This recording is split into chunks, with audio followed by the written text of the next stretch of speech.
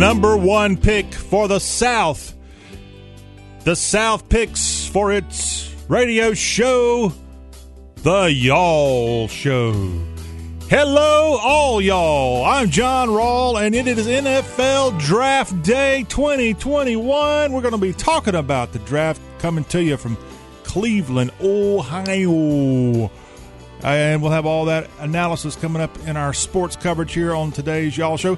I am the General of the Southeast. I am John Rawl, and it is great to have you aboard on Draft Day 2021. It's also the day after Joe Biden addressed Congress. His first State of the Union address was Wednesday night. We'll hear some highlights from that. We'll also get reaction from Senator Tim Scott of the great state of South Kakalaki. And we'll have Scott's reaction, the former Chick-fil-A employee. In fact, he talked about Chick-fil-A in his address after Biden spoke on Wednesday evening. So we've got some news coming your way from the world of politics on today's Y'all Show. And we have other headlines from across the Southeast, including, sadly, from North Carolina. After a 13-hour standoff, one deputy killed in North Carolina on Wednesday. Also in Mississippi, get this, in Jackson, the state capital of all places, the city there is having problems with people in downtown Jackson, Mississippi, drag racing. What? How's that possible? Well, it is. In Alabama, they're bringing Confederate stuff back into the spotlight as the state is debating whether to remove the Confederate battle flag from the coat of arms of the state of Alabama. And I've got something to say about that. We'll have that discussion coming up as our headlines continue on across the Southeast. Also, we'll let you know that the governor of West Virginia, Governor Justice, has now signed into law in the Mountain State, the latest state to ban transgender athletes from competing. That's going on in West Virginia. In Tennessee, lawmakers there are agreeing to let you have an alcoholic drink to go. And now they're following what Mississippi just did. So how about a little mixed drink to go? You can do that in the volunteer state. I'll tell you how. If you're going to be in Tennessee or live in Tennessee, we'll tell you how you can do that. No, that's got to be exciting. And also, as we roll through today's headlines, how about the lightning capital of America? I'll tell you where that is. You might want to stay away from that if you get a chance. That's coming up as we have our headlines across the Southeast. And as I said, we got the NFL draft going on. That's the big sports, you could say, headline here on this Thursday. Always good to be here any day of the week, but Thursday, a fantastic day, and we're going to tell you about the draft. In fact, in terms of the NFL, we had a big move on Wednesday. The Carolina Panthers send Teddy Bridgewater to the Denver Broncos, and we'll have some analysis on that. And speaking of the Queen City Cats, they also announced that they're going to be changing their field at Bank of America Stadium, a field that sees several college football games. Charlotte has a new Major League Soccer franchise, and the Panthers are going fake grass. I'll tell you about that here in a few minutes as our sports continue in this first hour. Also, we got our SEC report here this first hour of today's Y'all Show. And speaking of the Carolinas, we're going to go to Columbia and hear from the head coach of the Gamecocks, Shane Beamer. Yeah, that's Frank's son. He's now Carolina's head football coach, and the Cocks just held their spring football game this past weekend. And we're going to have Coach Beamer on to talk about the amazing spring game of running back Zakondre White.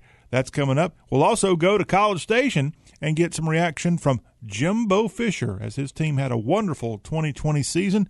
And the Aggies head coach spoke after the spring game for A&M, and we'll hear what's going on in College Station. We also have a look at some of the college baseball action taking place today for the Southeastern Conference and the matchups for this weekend.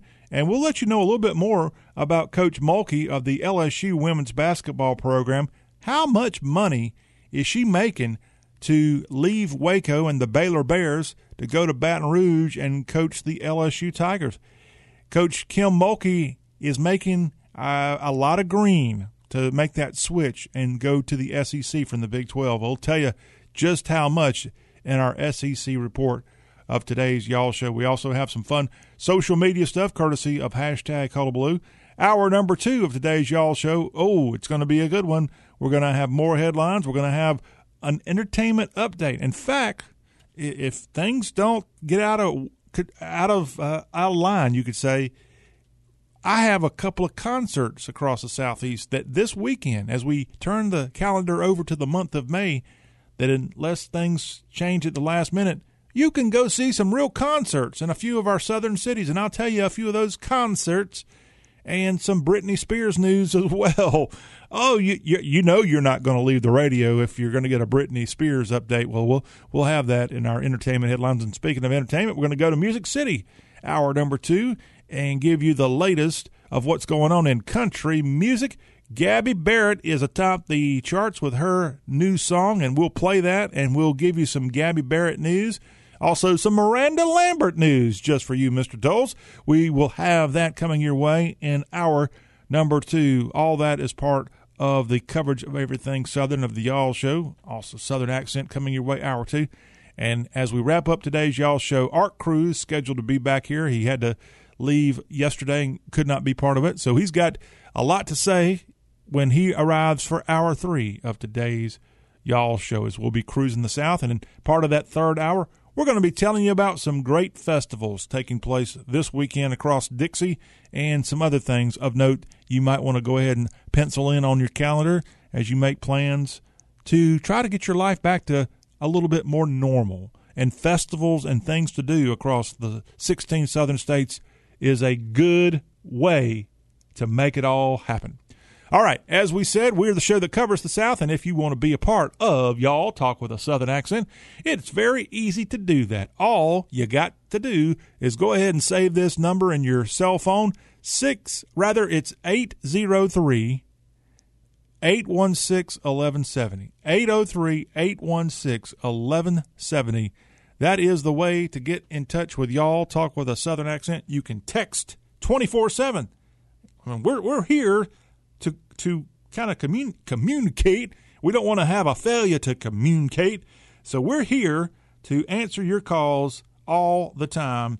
And the easy way to do that is just to pick up that phone and give us a call, 803-816-1170, and or text that number. And if you got something to say or something you just need to get off your chest, you don't like something we said, hey, we have an open door. We literally have an open door here right now, because sometimes here in the Y'all Studios, powered by y'all.com, it gets a little toasty. So we got the door open right now. Maybe if we don't have some of these thunder boomers coming by or whatever else, snowstorm possible here in the Y'all Studios, powered by y'all.com. Yeah, no, I don't think we'll be having snow. Maybe not the rest of this springtime. Good Lord, we had a cold front come through the other day for some of us in the South, and that was plenty good. I don't want to break the jacket out anymore if I don't have to. All right, let's get this party started with the party that was held on Capitol Hill on Monday night, as the 46th President of the United States, Joe Biden, declared that America is arising anew and called for an expansion of federal programs to drive the economy past the pandemic and broadly extend the social safety net on a scale not seen in decades. So it sounds to me, shades of Franklin D. Roosevelt and the New Deal is what it sounds like. Biden pointed optimistically to the nation's emergence from the coronavirus scourge as a moment for the country to prove that its democracy can still work and maintain primacy in the world. Now, he spoke in personal terms while demanding massive structural changes. The president marked his first 100 days in office by proposing a $1.8 trillion, with a T, $1.8 trillion investment in children, families, education, all to help rebuild an economy devastated by the coronavirus and also to compete with rising global competitors.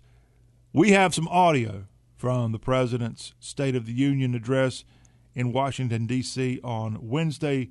Let's go in now and hear that on the Y'all Show. The President of the United States, Joseph R. Biden, speaking to Congress. Here are some highlights. Madam Speaker, Madam Vice President,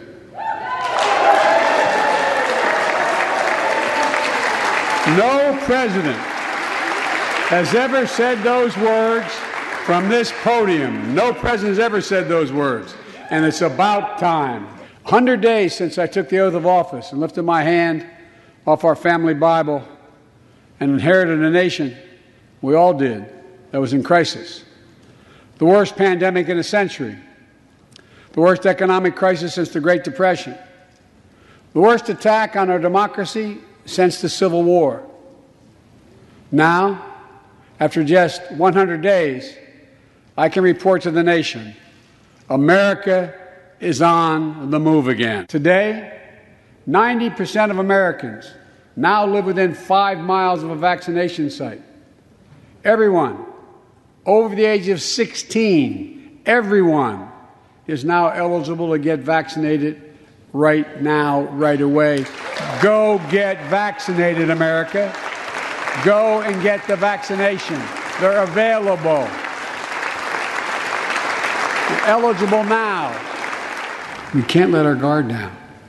But tonight, I can say, because of you, the American people, our progress these past 100 days against one of the worst pandemics in history has been one of the greatest logistical achievements this country's ever seen. Thanks to the American Rescue Plan, we're on track to cut child poverty in America in half this year. And in the process, while this was all going on, the economy created more than 1,300,000 new jobs in 100 days. More jobs in the first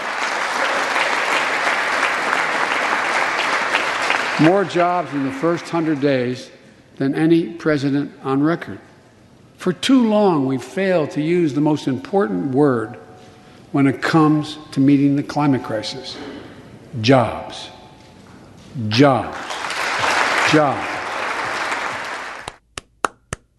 What am I clapping for? Oh, yeah, that was Joe Biden Wednesday night in front of both houses of government of the Senate and the House of Representatives in Washington, D.C., as he held his first State of the Union address, perhaps his only State of the Union address. I have this crazy conspiracy that I don't think Joe Biden is going to last past the 4th of July this year. Go ahead and wage your bet. Maybe I'm totally wrong, but that's my guess. He's going to resign, and he's going to go off to Wilmington, Delaware. He proved his point. He won president. He doesn't need to serve anymore. That's just my crazy speculation, but we'll see. The ball's in his court, or actually it's in God's hands. But that was the president there, finally having a State of the Union. If this would have been his predecessor and they had not had an address until roughly the 100th day in office, oh, goodness, I believe the country would have come to a stop. But Biden has his address. And speaking of a retort to the president, that's what the Republicans or the opposite party does every year after a State of the Union address.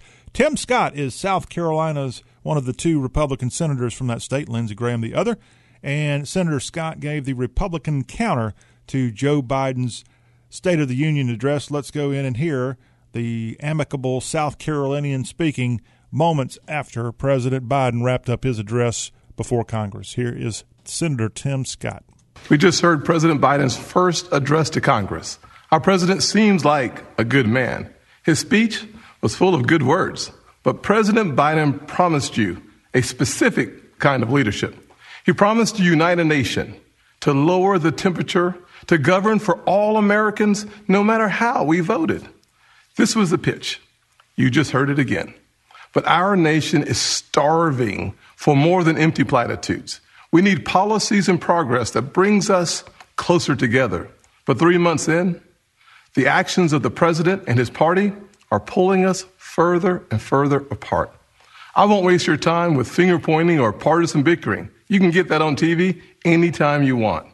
I want to have an honest conversation about common sense and common ground, about this feeling that our nation is sliding off its shared foundation and how we move forward together. Growing up, I never dreamed I would be standing here tonight. When I was a kid, my parents divorced. My mother, my brother, and I moved in with my grandparents. 3 of us sharing one bedroom. I was disillusioned and angry, and I nearly failed out of school. but I was blessed. First, with a praying mama. And let me say this to the single mothers out there who are working their tails off, working hard, trying to make the ends meet, wondering if it's worth it. You can bet it is.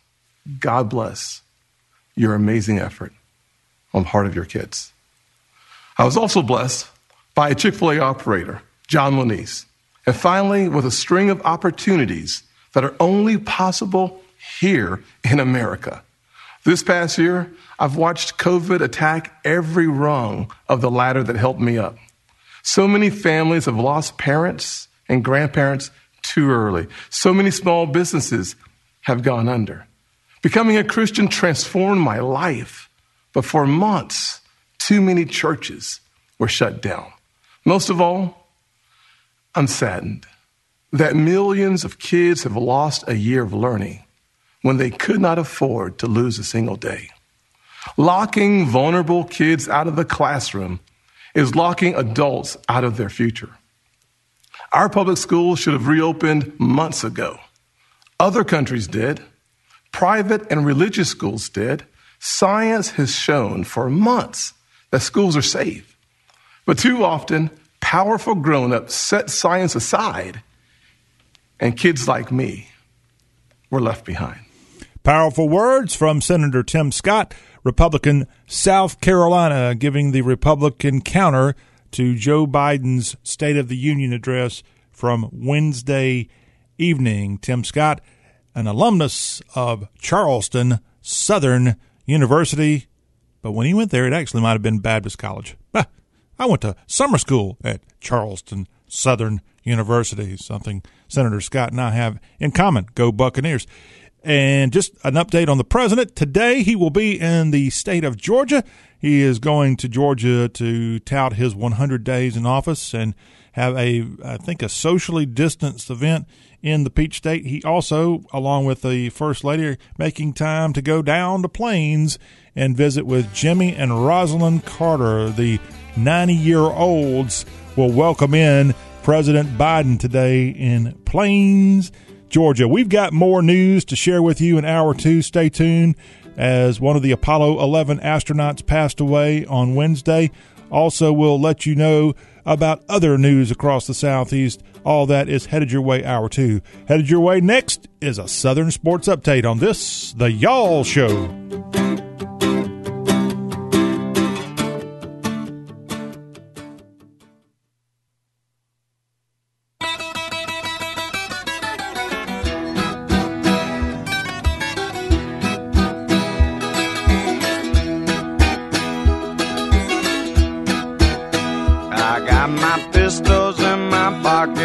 I'm Alabama bound.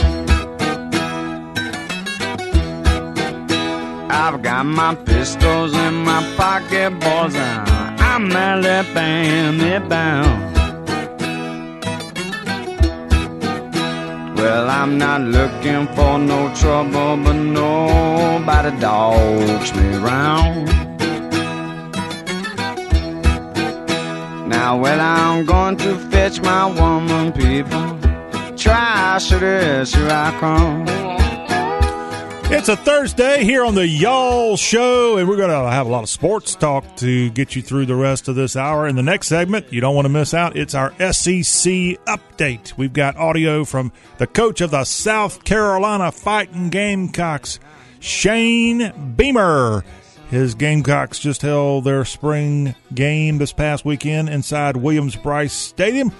And we'll hear from the coach of Carolina. And then we'll go to College Station, where the coach of the Aggies, Jimbo Fisher, spoke after his team held its spring game this past weekend. And I think we're just about done with spring games in the SEC after last weekend. So we'll have an update on SEC football, SEC baseball, even SEC women's basketball. All that is part of our Southeastern Conference Spotlight coming up in the next segment. But right now, let's tell you all about the NFL Draft and other sports news across the Southland. It is NFL Draft Day 2021. I know for a lot of you out there, it is kind of like Christmas, maybe like St. Patrick's Day for some of you, a day that you're looking forward to, but there's maybe more important days on the calendar for you. Hey, it is a big deal if you are, let's say, one of these teams that are in desperate need of help, whether it be from the quarterback position or it could be someone in the backfield. We've got teams out there whose fortunes rest on how well their team does in the NFL draft. And right now, you've got the NFL draft set to take place in Cleveland. It's going to be televised on the NFL Network as well as ESPN. As round 1 today, rounds 2 and 3 will be on Friday, and then on Saturday you got rounds 4 through 7. I'm going to go through the order. You probably, if you've tuned into other shows, specifically sports talk shows, they have talked NFL Draft 2021 probably to death. I'm not going to quite talk you to death here on this Thursday Y'all show, but I do think it is important to remind all of you who all's drafting here. So, as you might expect, Trevor Lawrence of Clemson, I think the odds are pretty high that he's going to be picked by the Jacksonville Jaguars. And this is a guy who could truly become the lifesaver of Duval. This guy could help save that team in Jacksonville in Northeast Florida because, look, we've thought for a long time the owner there, I think his last name is Khan, that the owner of the Jags was likely going to move this team away. It's maybe the smallest market outside of Green Bay in the NFL. But Trevor Lawrence coming in, a guy who had helped lead the Clemson Tigers to a national championship a few years ago, a Georgia native. So right there on the, pardon the pun, Georgia-Florida line, or Florida-Georgia line, not the band, he could make a big difference for this franchise. So they get the pick. They're likely going to get Lawrence at number 1. Number 2, the New York Jets. After they sent Sam Darnold to Charlotte a few weeks ago and the Panthers picked him up, they have a vacancy at quarterback. The Jets expected to take a QB with their second pick, most likely the BYU QB. The 49ers traded up to be the number 3 pick in tonight's NFL Round 1 draft. The Atlanta Falcons, a lot of intrigue about them as they've got Matt Ryan, the veteran QB from Boston College, in the ATL. Are they going to go ahead and kind of have an heir apparent in their draft on this Thursday, or they're going to go more with a skill position, perhaps a tight end, the young man from the Florida Gators, perhaps going to the Falcons? The Falcons with the 4th pick in the NFL draft today. The Bengals, they don't really need a quarterback to my knowledge since they got Joe Burrow at number 1 in the 2020 NFL draft, but the Bengals have the number 5 pick today. The Dolphins traded up to get the 6th pick in tonight's NFL Round 1 draft. The Detroit Lions, a new regime there in Motown, and the Lions with the 7th pick. Now, the Carolina Panthers have the 8th pick as of now, but all speculation is out there. The Panthers are likely to trade down, maybe with the New England Patriots, as the Panthers, some news from that franchise that I'll share with you in just a second. Some rather big news since it had to do with the quarterback position. But the Panthers, as of going into, as I'm telling you here, they are the 8th team on the board in the NFL draft, round 1. The Broncos are at 9. The Dallas Cowboys, all you Cowboy fans, you're picking 10th unless you make some moves. And I think the Cowboys are solid at the quarterback position. They could probably use some help on the defense. They're picking 10th in the first round. The Giants, the G-Men, with the 11th pick. The Eagles are at 12. The Chargers of Los Angeles, 13 in the first round pick. The Vikings sit at number 14 in the NFL draft order. The Patriots and Coach Belichick are at 15. As I said, that's one team many of the so-called experts predict will try to move up in the draft on this Thursday. The Cardinals are at 16. The Raiders of Vegas are 17. The Dolphins, more than once you'll see them in this first round, they're at 18, as well as their pick at number 6 in this first round. The WFT, yes, the former Redskins, at number 19 in this first round draft. The Bears are at 20. The Indianapolis Colts sit at number 21. The Tennessee Titans try to get a pick this year that actually will play for them, as the Titans are at number 22. Their first rounder last year may be the worst case ever of a first round draft pick. Number 23 in tonight's NFL draft, the New York Jets. They got this from the Seahawks. They're at 23. The Steelers checking in at number 24. The Steelers tried to build on what they did on the field in 2020 where they won, the first 11 or 12 games on the season, and then they fell apart in the postseason to the Browns of all teams. Number 25, the Jaguars appear again. They got this draft pick from the Rams. The Jags at 25, the Browns at 26. The Ravens checking in at number 27 in this first-round draft choice of tonight's NFL first round. And at 28, the Saints are there, trying to maybe come up with a plan in the post-Drew Brees era of the Big Easy. Packers sit at number 29. The Buffalo Bills are at number 30 on the draft board. Number 31, the Ravens have that pick. They got that from the Kansas City Chiefs.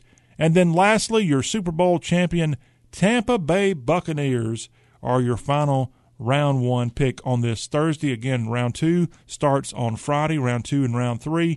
And then the subsequent rounds take place on Saturday. And again, most people predict Trevor Lawrence, easy pick to the Jaguars, then Wilson perhaps being picked number 2 to the Jets, and then it's Katie Barr the door for the rest of the NFL draft.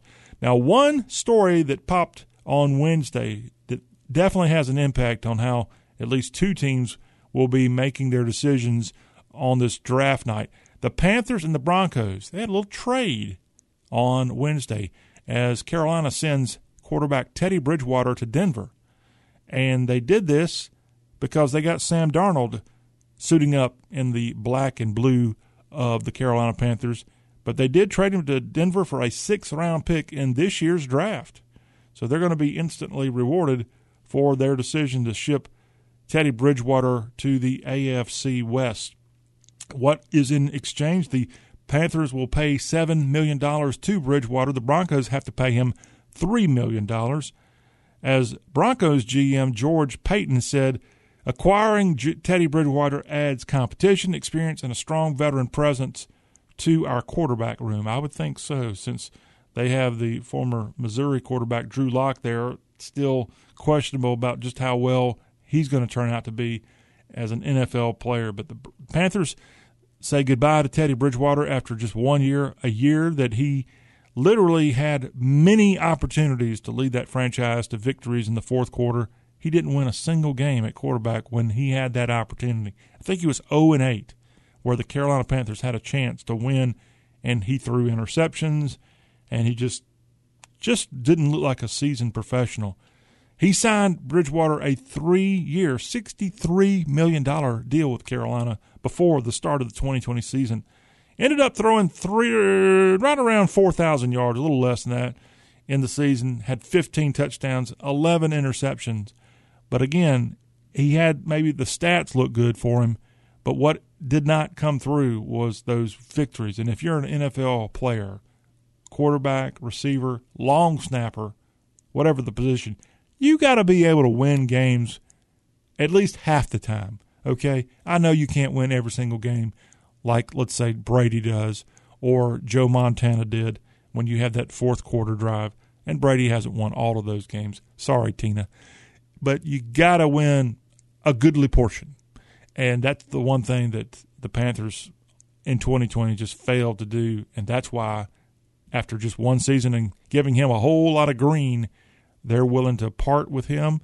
It's Sam Darnold's team, unless in this draft, and here I don't want to, you're probably tired of hearing people predict. But I think the Panthers might have the most intriguing draft pick because they could move up. They could draft a quarterback, move up. They could still get a quarterback of their choosing in the 8th position by not moving at all. Some people think they're going to be moving down. And with Darnold, they've got, I think, a good quarterback, but they could benefit from having one of these really talented young quarterbacks also added to the mix too, giving Darnold some competition. Or maybe they could actually, you may not know this, Darnold's got some kind of stipulation in his contract that he has to essentially be renewed for the future sometime next week. And so the Panthers still haven't, to put this in terms that some of you might understand, they are engaged to Sam Darnold. They actually might even be married to Sam Darnold, but they haven't necessarily constipated the marriage. Hope you got that. So much to see on this draft night, specifically with this franchise, the Panthers, but a whole lot of franchises. Hopefully whatever team you root for is going to have the best draft pick. That's what the experts within these teams get paid lots of money to do, and they'll have an army of people helping out when the NFL draft starts this evening on ESPN and other networks. Speaking of that Carolina franchise, the Bank of America Stadium is the home of the Panthers, has been since the 1996 season. And you don't often see this from Southern teams that play outdoors, at least at the NFL level. But Bank of America Stadium in downtown Charlotte, technically uptown Charlotte, will transition from grass to artificial turf before the Panthers hit the field in August. And now, because of this, half of the NFL's 32 teams will have fake fields, 16 real grass, 16 fake grass. The decision to switch to field turf was made to guarantee a consistent surface for not only the NFL team but also other events that take place at Bank of America Stadium. Those events include the Charlotte Football Club of Major League Soccer. The Panthers owner is also the owner of the Charlotte Football Club of the MLS, who will be calling Bank of America home. Also, the field hosts college football games, concerts, and more. So a fake field in Charlotte for the Panthers and for Charlotte Football Club. Yeah. All I know is Charlotte Football Club of MLS, where they practice. They practice at a place that I learned to ice skate because I think it was Eastland Mall. It was the premier shopping mall in Charlotte back in the 70s and 80s, and they had an ice skating rink. And I think they were the only ice skating rink in all of the Carolinas, maybe even Georgia. Ice skating was something here in the South we didn't do a lot of, and most of us still don't do a lot of ice skating. But there in kind of the center court area of that big mall, they had an ice skating rink, and yours truly as a lad took a church field trip up to Charlotte to go ice skating, and it didn't turn out too well, come to think of it. But the mall did not succeed after a couple of decades, as most shopping malls have not. They tore it down, and that's where this MLS franchise on that same property practices. How about that? Let's go to college football, and it's an update from the Chattanooga Mocs of the Southern Conference. You might remember a couple of months ago after the election, just after the election, in fact, an assistant coach for UTC, Chris Malone, got fired over a tweet where he said something not so nice about Stacey Abrams of Georgia. Well, this former assistant coach is now suing the University of Tennessee at Chattanooga for First Amendment retaliation after he was fired for a tweet mocking Georgia politician and voting rights activist Stacey Abrams. He actually said on Twitter he called her Fat Albert, if you want to know what the tweet said. And he got fired, and now he's firing back after this tweet. As his tweet said, congratulations after the election. This might have been after the January election where the two senators, Democrats, got elected from Georgia. As this coach wrote at that time, congratulations to the state of Georgia and Fat Albert, Stacey Abrams, because you have truly shown America the true works of cheating in an election again. Yeah, this was in January. And he wrote, enjoy the buffet, big girl. You earned it. Hope the money was good. Still not governor. As Abrams ran for governor and lost to Brian Kemp a couple of weeks ago. He was fired immediately upon putting this thing out, and now he's firing back. And frankly, I don't know where to stand on this. I think the school certainly had a right to retaliate with his very perhaps ignorant statement on Twitter, but this guy's suing because of First Amendments, and we're all about the First Amendment here on the Y'all Show. And just because you say something that's off-putting, should that mean you should lose your job? I mean, yeah, I know if it's really crossing the line, yes. But here, just calling a person who's a public figure, by the way, Stacey Abrams, Fat Albert, and enjoy the buffet, big girl, that's questionable. I mean, to me, if you're a champion of the First Amendment, is it nice? No, what he said was not nice. But should he have been fired? Well, that's going to be up to perhaps a judge or a jury to figure that part out. But, yeah, former Chattanooga Mocs assistant coach Chris Malone now suing for First Amendment retaliation, suing the University of Tennessee Chattanooga. You might have seen this. Art Cruz is going to talk about it when he's in hour 3. Bryce Harper of the Philadelphia Phillies took a fastball, a 96.9 mile per hour pitch to the face in the game against the Cardinals on Wednesday, and it brings up safety and more. And he said he's all good after leaving the win of the Phillies had over the Cards. And, I mean, that game at St. Louis, it looked like he was severely hurt if you saw the footage of that. But he walked off the field, had some blood on the left side of his nose, but says he's all good. But we'll talk safety and more with Art when he's in hour 3. But just a scary scene there from Major League Baseball Wednesday night in St. Louis. We have an SEC update coming your way next on the Y'all Show. Stay tuned. We got Gamecocks and Aggies talk. Also, women's college basketball talk courtesy of the LSU Bayou Bengals. All that as the Y'all Show rolls on after this timeout.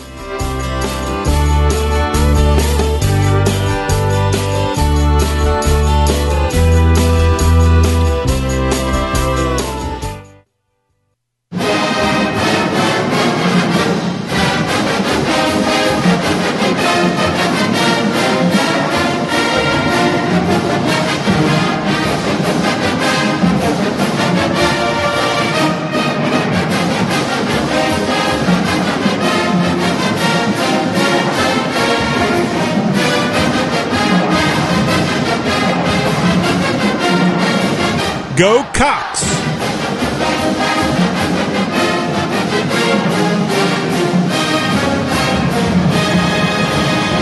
And this is the Y'all Show, talk with a Southern accent. Time now for the SEC Showcase on this Thursday Y'all Show. We're going to take you to Columbia. We're going to take you to Aggie Land and tell you what's going on in what many, if not most in the South, would say the premier athletic conference of college sports. I'm John Rawl, talking all things SEC with you.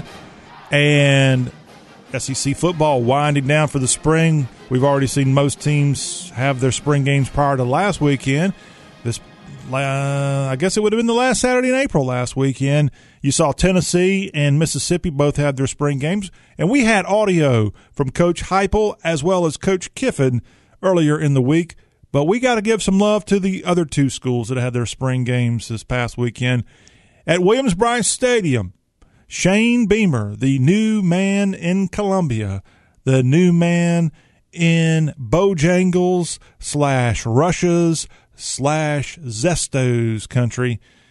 He had his first spring game, a guy who, again, is the son of the legendary Virginia Tech coach Frank Beamer, a guy born in Charleston, South Carolina, when his daddy, Frank, was an assistant coach at the mighty Citadel Bulldogs there along the Ashley River in Charleston, a guy who was an assistant coach under Steve Spurrier back in the 2000s decade, and now has found his way to Columbia. He most recently had been the assistant coach. I think he was technically the assistant head coach at the Oklahoma Sooners, as he was kind of a offensive guru alongside Lincoln Riley there in Norman.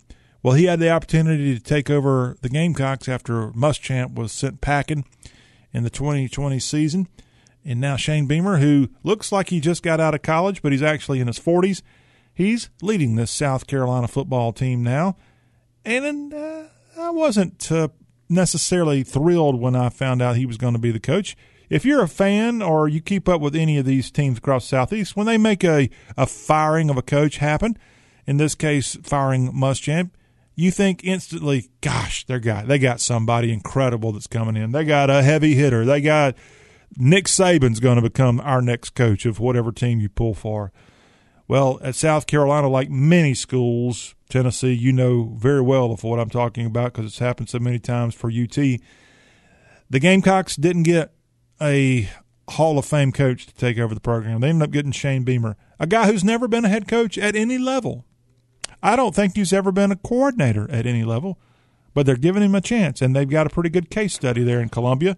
And the case study is a guy right up the road in Clemens, South Carolina, a guy named Dabo Swinney. I would say he's done pretty well for a guy who had never been a coordinator and or a head coach before entering the head coaching position of the Clemson Tigers. Spring game 2021 held at Williams-Brice. Let's go in now and hear from Coach Beamer as he's had his first spring game now in the books, and we'll find out what he had to say after that at Williams-Brice. Again, South Carolina coach Shane Beamer here on the Y'all Show. Enjoy this. So fired up for him. That's the way he is every day in practice. That's the way he is every single workout. I've told the story that the very first walkthrough we had in the indoor back before we even started spring practice, we handed the ball off to him one time, and he went full speed down the sideline, ran 30 yards to the end zone in a walkthrough. And I remember turning to JJ and Tonka and Aaron Sterling and some of those guys on the sideline kind of like, what's up with this guy? And they said, Coach, he's that way every single play, and he is. He's always got a smile on his face. He's high energy. I love the way that he competes and the way that he runs the football. He is a weapon for us. He does a great job on special teams, and he's going to have I think he's going to have a big time 2021 season. He with Kevin Harris and Marshawn Lloyd and Rashad Amos not playing today, he took advantage of that opportunity. There's no doubt about it. He's going to get a lot more carries because of it. All right, I should have pointed out that was Coach Beamer talking about running back Zakondre White, who is a transfer into Columbia. And with other players sitting, White had a really strong spring game. And that's the one thing that South Carolina really has kind of lacked, in my opinion, over the last few years. They haven't had the kind of strong running back presence that you need in the SEC East. And they got Luke Doty, I guess, is the heir apparent to be the starting QB here in 2021, a guy who's a South Carolina native. He got a chance to come in and be QB for a few games at the end of the 2020 season. And I wouldn't say that his grip on the quarterback position is rock solid, but it's pretty solid at this point. And you could have a transfer coming in any day now and also trying to compete for the position. But at running back, a guy like this, Zakondre White, getting a chance to play, I know is music to the ears of South Carolina fans as they're trying to get off the schneid and get to a bowl, get to winning ways and more. Now, this was a team that did qualify technically for a bowl game, as I think they were going to the Gasparilla Bowl this past year, but the coronavirus kind of did them in, and they ended up having, like a couple of other teams across the college spectrum, ended up having to cancel the bowl before they could even get on the plane or get on the bus and head down to St. Petersburg for that. Also this past weekend in College Station at Kyle Field, the Texas A&M Aggies held their spring game, and we've got some audio of Jimbo Fisher. As remember, going back to 2020, the Aggies had a fantastic year. Yes, they lost, I think, 2 games total. They won the Orange Bowl against North Carolina. They had a chance, an outside chance of maybe getting a invitation to the college football playoff. That didn't happen for them, but still a very good season. But that's not good enough for Aggies. They hired Fisher to come in from Florida State to win a national championship. He knows he's got to do that. He knows he's got to get an SEC championship sooner than later. Here is the veteran coach now talking in Kyle Field following his team's 2021 spring game. Yeah, I mean, got through spring. You see some things we got guys in different positions, got them got a lot of good work in. We'll evaluate the film and see, and then start putting pieces in place to get ready for fall camp. Got a lot of work to do on both sides of the ball, and we know that coming out of spring. Always have, always will. And so now it's what we do between now and camp, getting in shape, becoming masters of our craft, studying film, those types of things. A lot of work on their own because there's going to be a lot of time on their own at times. Matters how good we can be, and then get into fall camp and have good pieces to have a good football team. Made a lot of development in a lot of key areas, and still got work to do in all areas. In all areas. So not disappointed at all, but about where I thought we would be. And that was Aggie head football coach Jimbo Fisher from this past Saturday. As again, this past weekend you had the Aggies, the Gamecocks, the Vols, and the Land Sharks all having their spring games on, in most cases, as far as I could tell, with the weather across the Southeast. It can get a little dicey in the month of April. I think it turned out pretty favorable, and they all got their spring games in without a hitch. So good job. As you know, the NFL draft is taking place this evening, and the SEC Network has taken the opportunity to remind everybody in social media that it is draft night, and they've got a breakdown of the most players drafted by conference. Do you want to take a guess which conference had the most players drafted? In 2020, it was the SEC. In 2019, it was the SEC. So it was also in 2018, 2017, 2016, 15, 14, 13, 12, 11, 10, 9, 8, 7. So for the last 13 years, the Southeastern Conference has led all conferences for players drafted in the NFL.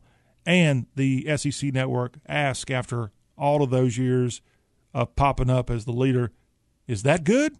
Yeah, I would say that's a pretty good record, Southeastern Conference, of putting players into the professional circuit. And we appreciate the public service announcement coming from Charlotte's SEC Network. It is a little weird that the SEC Network is based out of an ACC state in North Carolina. Nick Saban. Oh, anytime we can get a quote from Nick Saban, we got to share it with you here on the Y'all Show. Saban says he is not in favor of expanding the college football playoff field. As he spoke Tuesday on the Paul Feinbaum Show, the coach and 7-time national champion was asked for his thoughts on expansion. He said he's not a fan. He said, quote, "The more playoffs we have, the less significant bowl games are going to be, so it's really not for me, and I don't think I'm even capable of judging how significant the positive self-gratification so many players get, so many programs get, so many coaches get from being able to go to a bowl game. And now everything has shifted to the 4 teams in the playoffs, and bowls seem to be pretty insignificant. So, again, this is from Nick Saban, I think if we expand the playoffs, we're going to see a continuation of that trend where the bowl games become less and less significant." That's what Nick Saban said, and that means a lot to me. And if you don't mind, if you got something to say about expansion of the college football playoff, 803-816-1170. We'd love to hear what you have to say about that. But that's what the man said, Nick Saban. He's not a fan of expanding, and I'm not a fan. I think we shouldn't even have a football playoff, if you want to know my opinion. I like the old days where we had sometimes split national champions, and we had 2 different polls that determined who was your national champion. I thought it worked out pretty well. And even in the era where you had the BCS, it usually worked out pretty well. Other than the 1 year Auburn kind of got screwed, 2004. That worked out well, in my opinion. Hey, positive sign that we're getting close to the start of the 2021 season. The Southeastern Conference has announced the Media Days schedule, as it will kick off July 19th, the SEC Media Days, returning this year to the Hyatt Regency Birmingham, the Winfrey Hotel there in Hoover, just outside of Birmingham, taking place July 19th through the 20th, 19th through the 22nd. It's a multiple-day deal. On the 19th of July, the SEC Media Days kicks off with Dan Mullen, Ed Orgeron, and the guy we just heard from a few minutes ago, Shane Beamer of the South Carolina Gamecocks.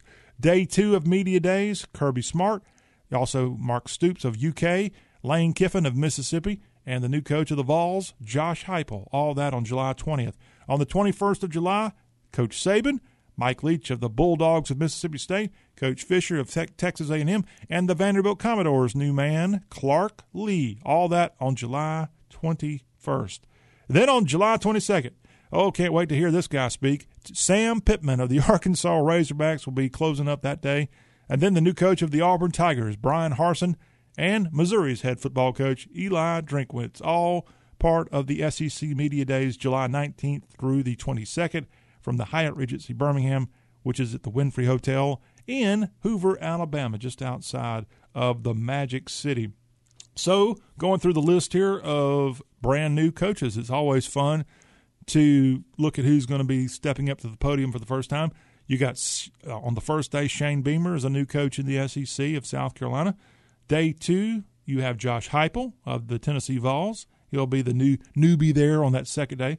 On day 3, you got Clark Lee of the Vanderbilt Commodores. Oh, hell yeah. Lee will be there, the freshman, if you will.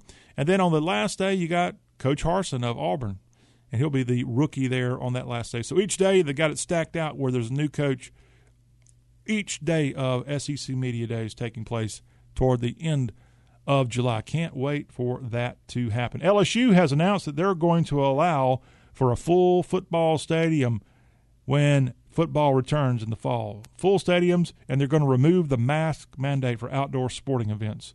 And that is great news. Actually, the 100% capacity rule is going to go into effect on Friday when the LSU Tigers host Arkansas. I think it's a number 1 Arkansas baseball team coming in for a 3-game baseball series. And it'll be full steam ahead for LSU athletics from a attendance standpoint. Speaking of LSU, how about the Lady Tigers? Kim Mulkey signing an 8-year deal with LSU to move over from Baylor to be the Tigers' head basketball coach. How much was this deal worth? I should have been a women's basketball coach. I think her salary is somewhere in the line of $2.5 million a year, and it's over $20 million total on this deal that she just signed. Kim Mulkey, 8-year deal with the LSU Tigers to be the head basketball coach of Baton Rouge. She's a Louisiana native coming back home from being in Waco, Texas all these years, leading the Baylor Bears, and now the chance to make a few pesos and be the Lady Tigers head basketball coach. Lastly, you got some college baseball games taking place today in the Southeastern Conference. The Auburn Tigers will be taking on the Georgia Bulldogs. And then on ESPNU, you can tune in and see the Kentucky Wildcats and the number 4 Tennessee Volunteers, that baseball series from Knoxville here on this Thursday. As far as what's taking place over the weekend in SEC baseball action, you've got, of course, Kentucky, Tennessee as well going on that series, as well as the Auburn, Georgia. Texas A&M will be traveling from College Station to Stark Vegas to take on the Bulldogs of Mississippi State. This weekend, Missouri and Alabama have a series. Vanderbilt and Florida have a top 15 series in Gainesville. The Gamecocks and the Mississippi Landsharks have a top 20 battle. That will be televised on the SEC network this weekend. And number 1 Arkansas, as we just said, will be in Baton Rouge at a 100% capacity Alex Box Stadium to take on the LSU Tigers. And that's a quick look at SEC sports. We've got some social media fun we'll get to right after this on the Y'all Show.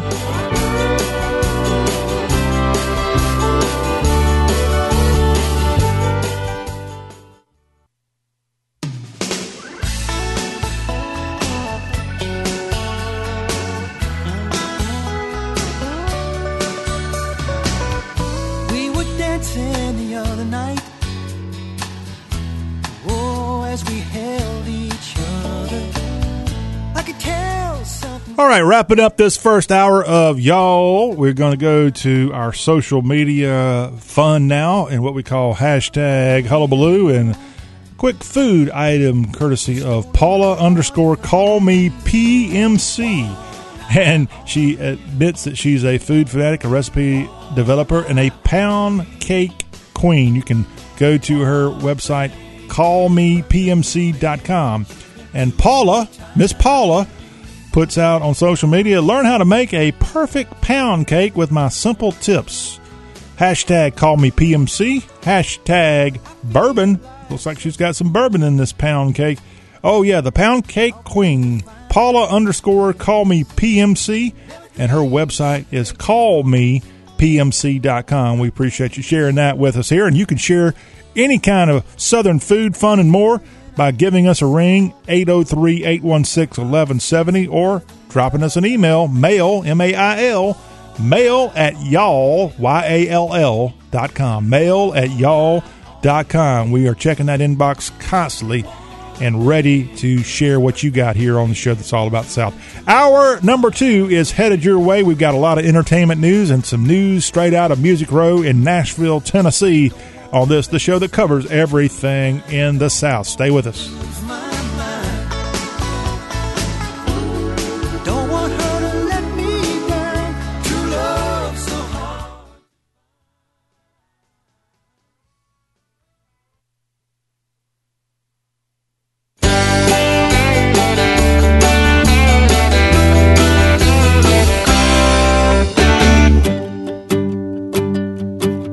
The website is y'all.com, YALL.com. It is the homepage of the South, and from that website we present you another hour of Y'all Talk with a Southern accent. I am John Rawl, and boy, it is great to be here with you for more coverage of what's going on across the good old Southland.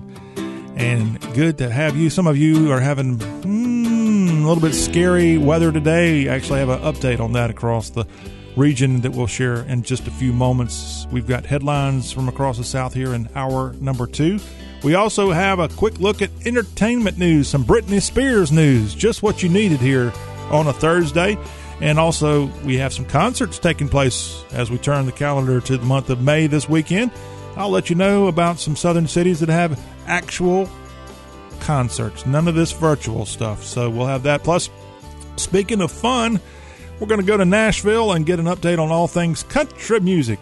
And I'll tell you about Gabby Barrett. She is atop the country music chart for the third consecutive week. And we'll play her big number one song, at least a portion of it, here on this second hour of today's Y'all Show. All that here on Talk with a Southern Accent. We'll also get a Southern accent. Speaking of that, a Southern accent report on business here in this second hour. Art Cruz is coming your way. Hour number 3, 803-816-1170 is how you can connect with y'all. Okay, recapping some of the headlines across the Southeast on Wednesday evening in front of a combined House and Senate. President Joe Biden had his first State of the Union address as we reach his first 100 days in office. And the Thursday morning quarterback, if you will, on the State of the Union address, Biden's getting extremely progressive, much more progressive than he said he would be, or he was going to be the moderate. That's my take. He's going to go way left, and he's going to spend an unbelievable amount of money on programs and doing things to, he thinks, equalize the country. That's the plan. And who's going to stop him? Are the Republicans going to be able to have enough support to halt, to have a filibuster, if you will, in the Senate? What is the checks and countermeasures to Joe Biden? Tim Scott was the response to Biden's address Wednesday night. We played a portion of that in hour number 1. He did a good job, shared some of his personal story there as he worked for Chick-fil-A as a youngster growing up in the low country of South Carolina. So Biden now today, after the address Wednesday night, finds himself in Georgia as he's going to tout his first 100 days with a rally in the Atlanta area. And then he's going to Plains as he's going to go see the president of the 1970s, Jimmy Carter. Carter and Rosalynn will be welcoming in Jill and Joe Biden here on this Thursday. Now, speaking of money and the government, 730,000 previous stimulus recipients have more money on the way, according to the IRS. How about this? This is part of President Biden's American Rescue Plan, and the IRS said that this latest group of payments were sent to 2 million recipients. The stimulus provides up to $1,400 for single people and dependents and up to $2,400 for married couples. And this is the 7th batch of stimulus payments being sent, including another round of this plus-up payment to previous stimulus recipients. I'll tell you what, this makes going to the mailbox great again because a lot of people have found these big checks from the government over this last year. Some of you maybe don't get these kind of checks that regularly. Since the 12th of March, the IRS has distributed 163 million payments with a value of some 384 billion buckaroos. This latest batch began processing on the 23rd of April with an official payment date of April 28th.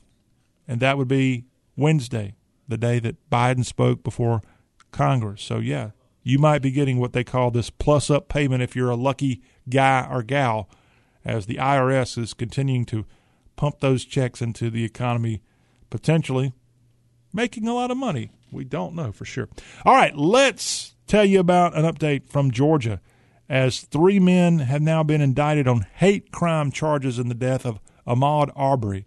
This is that case from around Brunswick, Georgia, where these men fatally shot the 25-year-old black man after spotting him running in their Georgia neighborhood. A very convoluted story. This happened right in the middle of the pandemic in the late spring, early summertime, and kind of got overlooked by the George Floyd mess.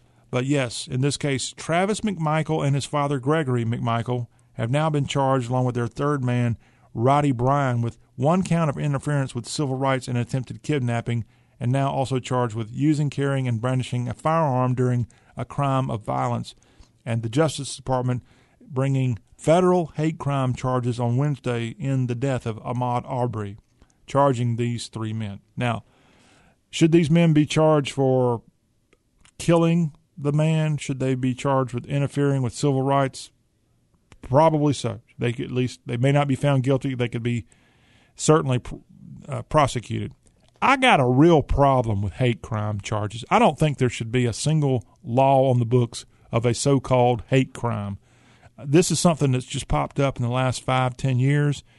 I think in this case, here's the federal government coming in and interfering with a local case. This is a murder, what happened here. And why is the federal government lifting its heavy hand? Maybe this is a question that our third-hour guest, Art Cruz, can help weigh in on. But here's my defense of the hate crime thing. Isn't every crime a hate crime? I mean, does somebody go out and rob somebody because they love them?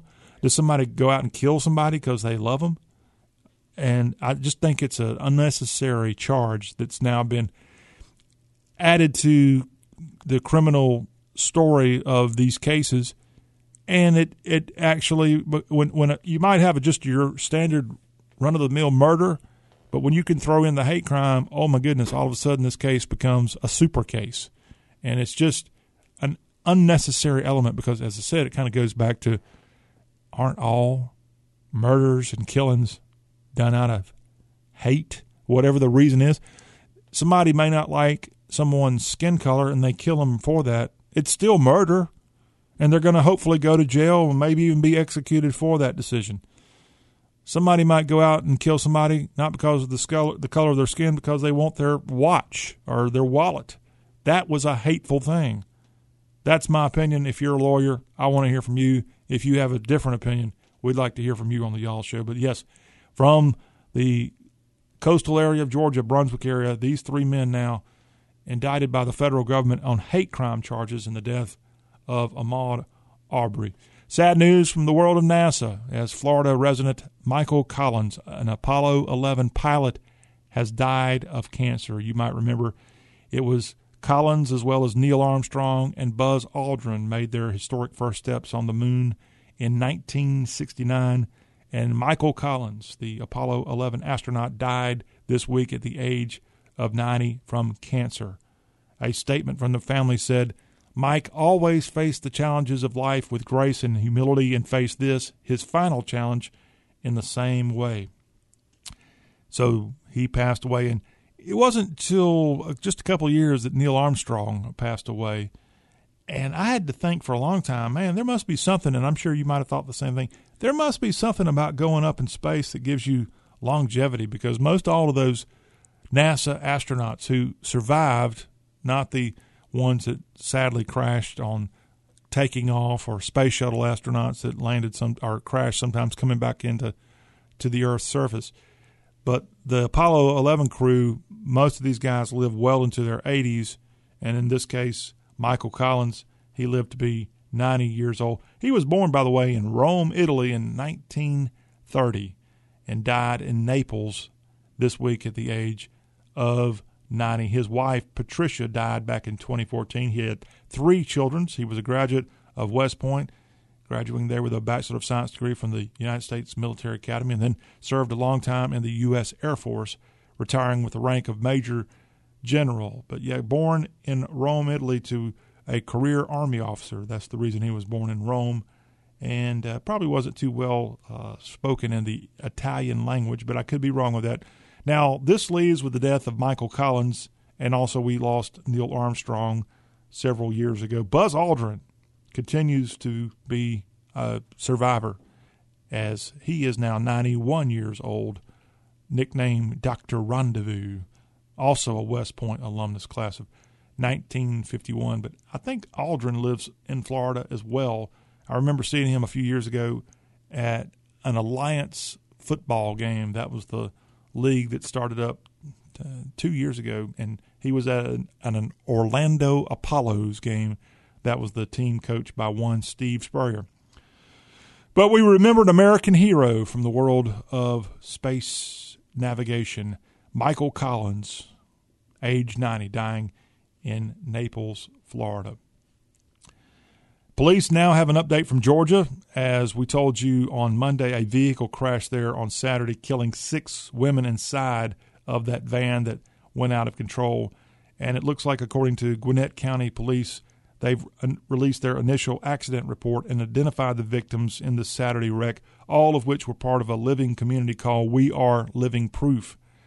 And it looks like a car ended up kind of cutting this van off, as it was just an ugly scene Saturday in Georgia.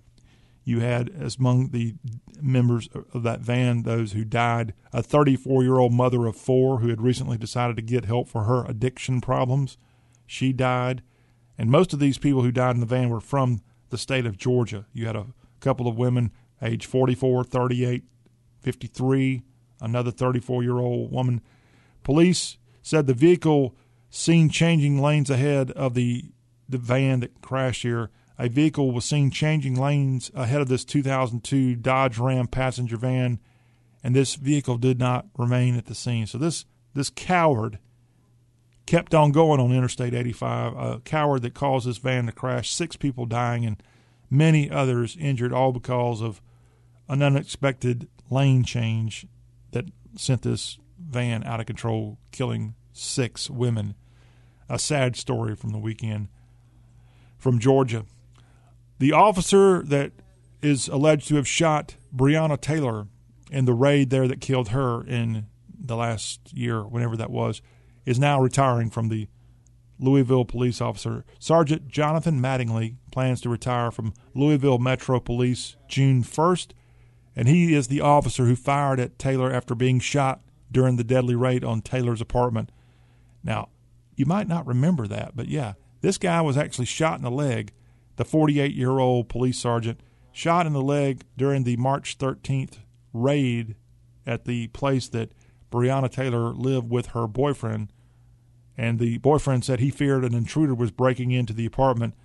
Officers returned fire after Mattingly was struck, and that return fire killed Breonna Taylor. And that case, again, continues to get headlines and more, but the man that actually is cited as the one who shot Breonna Taylor, Jonathan Mattingly, now set to retire from Louisville Metro Police.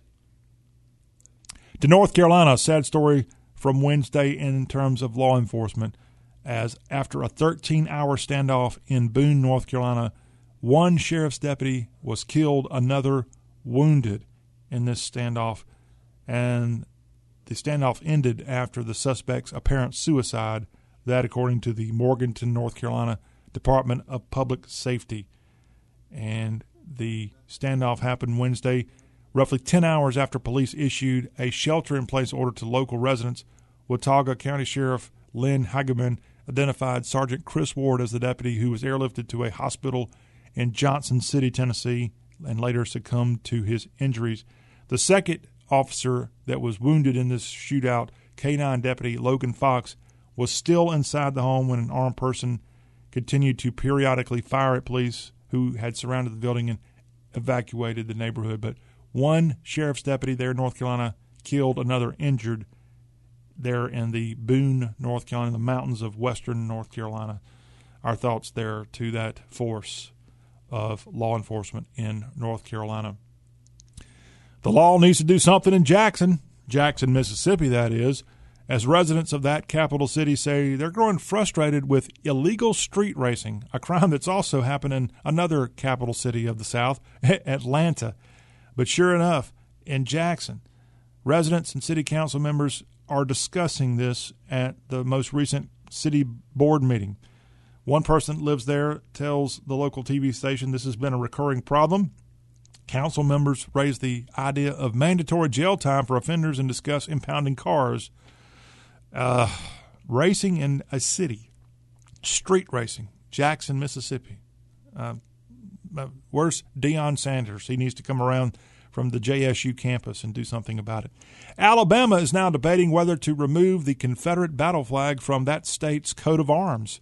If you've ever seen the shoulder patch of Alabama troopers, or you might have seen other governmental signs and such, the official coat of arms of Alabama includes, as part of it, the Confederate battle flag because that coat of arms includes all of the flags that have flown over Alabama. Alabama historically has been very proud of all of the flags that have flown over that state. And you saw cities like Mobile proudly display all of the flags. We're talking the French, the Spanish, the British, and the early American, and then even the Confederate flag because it flew over Alabama officially for 4 years, from 1861 to 1865.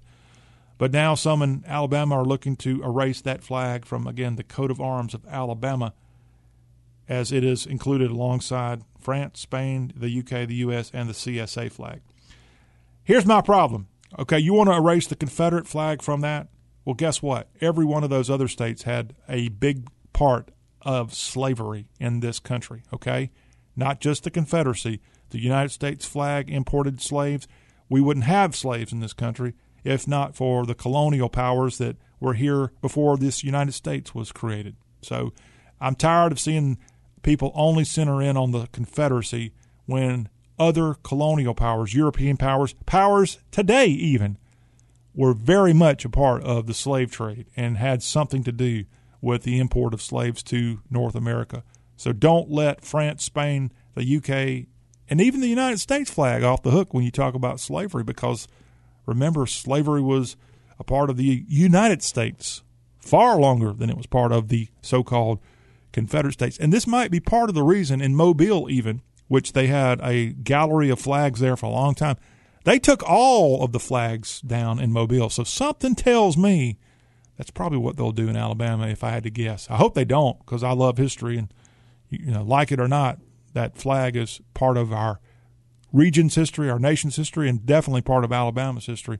Something tells me that it'll be completely reworked and they won't have any flags on their coat of arms of Alabama. That's what DraftKings and perhaps the other ones like FanDuel are out there making wagers on right now. Moving on to other headlines across the Southeast. Hey, if you're a South Carolinian and you win the lottery, well, you have actually the choice of not letting the world know who you are. And that happened just a few years ago when a person in South Carolina won the Powerball. I think they won it was a $1.537 billion winner of the Mega Millions ticket just about 2 years ago.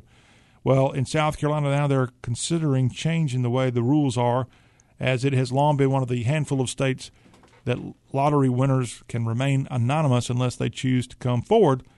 But earlier this week, the state Supreme Court of South Carolina sided with a man who filed an open records request with the State Lottery Commission that actually seeks the names, contact info, date, and jackpot amount for prize winners of $1 million or more for a 12-month period. So if you cash in and win that big lotto, you might have to come forth and tell who you are, if you're in South Carolina, that is, and maybe your other states out there. How about some political news from the state level coming from the volunteer state, as lawmakers in Nashville have okayed to-go alcoholic drinks for 2 years. Bars and restaurants in the state of Tennessee could keep up the Corona-era offering of to-go beers and other alcoholic drinks for 2 years under this bill, now awaiting action from Governor Bill Lee. The supermajority Republican legislature finished work on the to-go drinks legislation with the Senate's passage Wednesday. You know they weren't leaving Nashville until they got this thing signed. Through executive order, Governor Lee has allowed alcohol to-go drinks during the pandemic while establishments' in-person traffic suffered. The sponsor of the bill, Republican Brian Kelsey, said the state is not allowed to collect taxes on the to-go sales through the executive order, and the bill would ensure taxes are collected. So the state of Tennessee is going to get that money for your to-go alcohol order. This extension would be effective until July of 2023 under this bill. But, yeah, if you're in Tennessee, you're in luck. You can get you an alcoholic to-go drink. So next time I see DoorDash or some of these other national companies like Uber Eats delivering a drink to your doorstep, I'm going to sit there and think, oh, I know what's in that container, and it ain't coffee. A West Virginia transgender athlete bill has been signed by Governor Jim Justice. The governor said earlier this week he would probably sign the bill despite warnings the NCAA could retaliate. What's the NCAA going to do? Not have a national championship held in the state of West Virginia. They've done that to states like Mississippi and South Carolina over the Confederate flag before. So what are they going to do, not have a championship in the Mountain State? Well, they don't have them there anyway, as far as I know. But Governor Justice signed a bill that bans transgender athletes from competing in female sports in middle and high schools and colleges. The bill was among 38 signed by the governor in Charleston, and it had narrowly passed the state Senate, which had added the college component before being overwhelmingly approved in West Virginia's House of Delegates. And now West Virginia joins other southern states in having this transgender athlete bill be signed into law. Of course, each state's bill just a little different depending on which state you're in. All right, to Florida we go, and this is one that would scare the you-know-what out of me. We love Florida, right? Great state, no income tax, wonderful weather. They got some problems with critters in Florida. We know that they've got those big snakes in the Everglades that are sometimes 20 feet long. They've got sharks. They got a few alligators in the state of Florida. Did you know that Florida has bears? And I'm not talking about the Chicago Bears. I'm talking bears in the Sunshine State.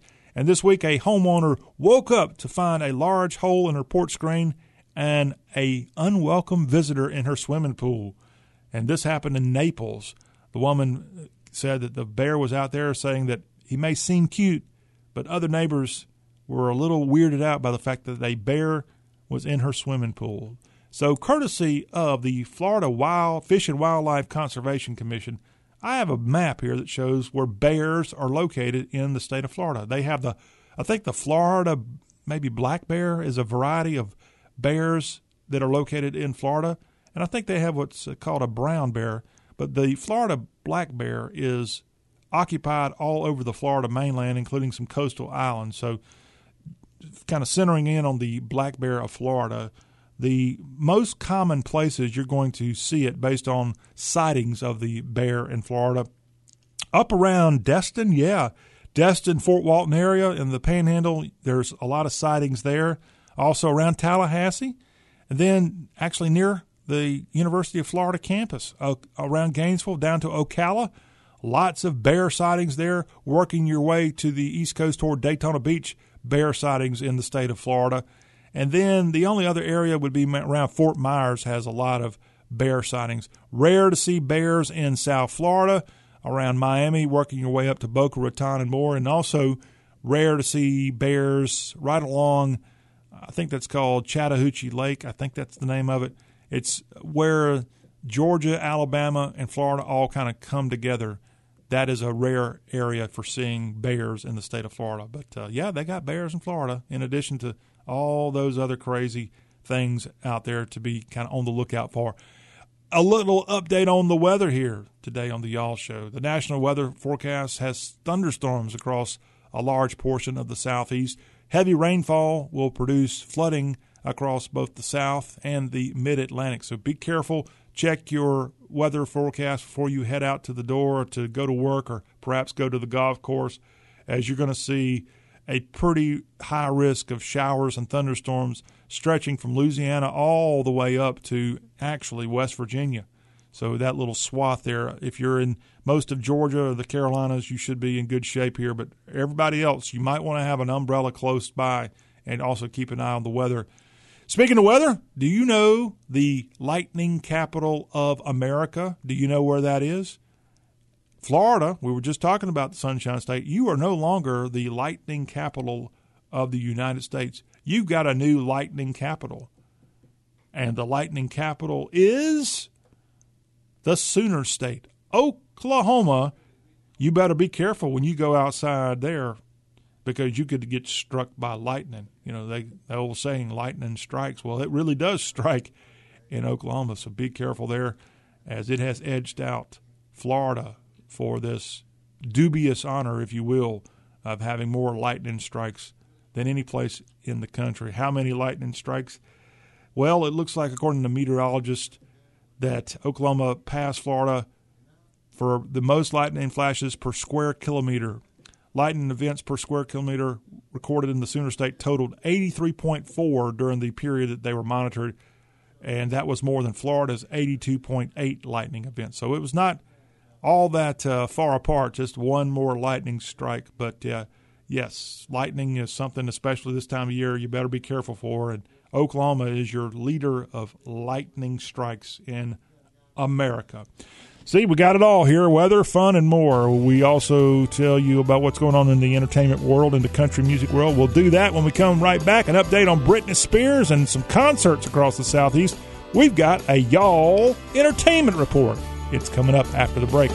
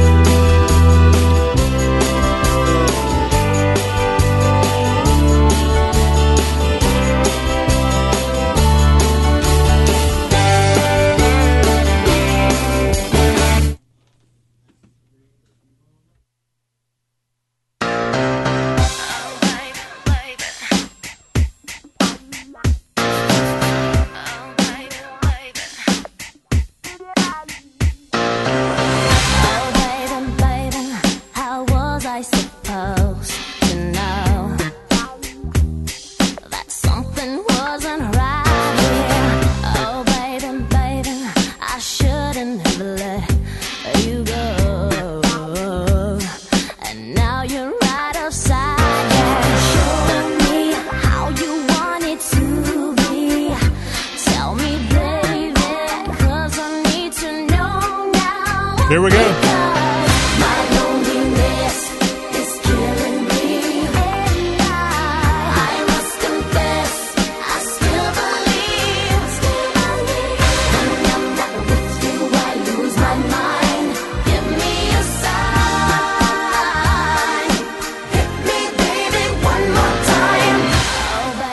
Oh, baby, baby. Welcome back to the Y'all Show. That from the woman that's going to be turning 40 years old this year. How does that make you feel?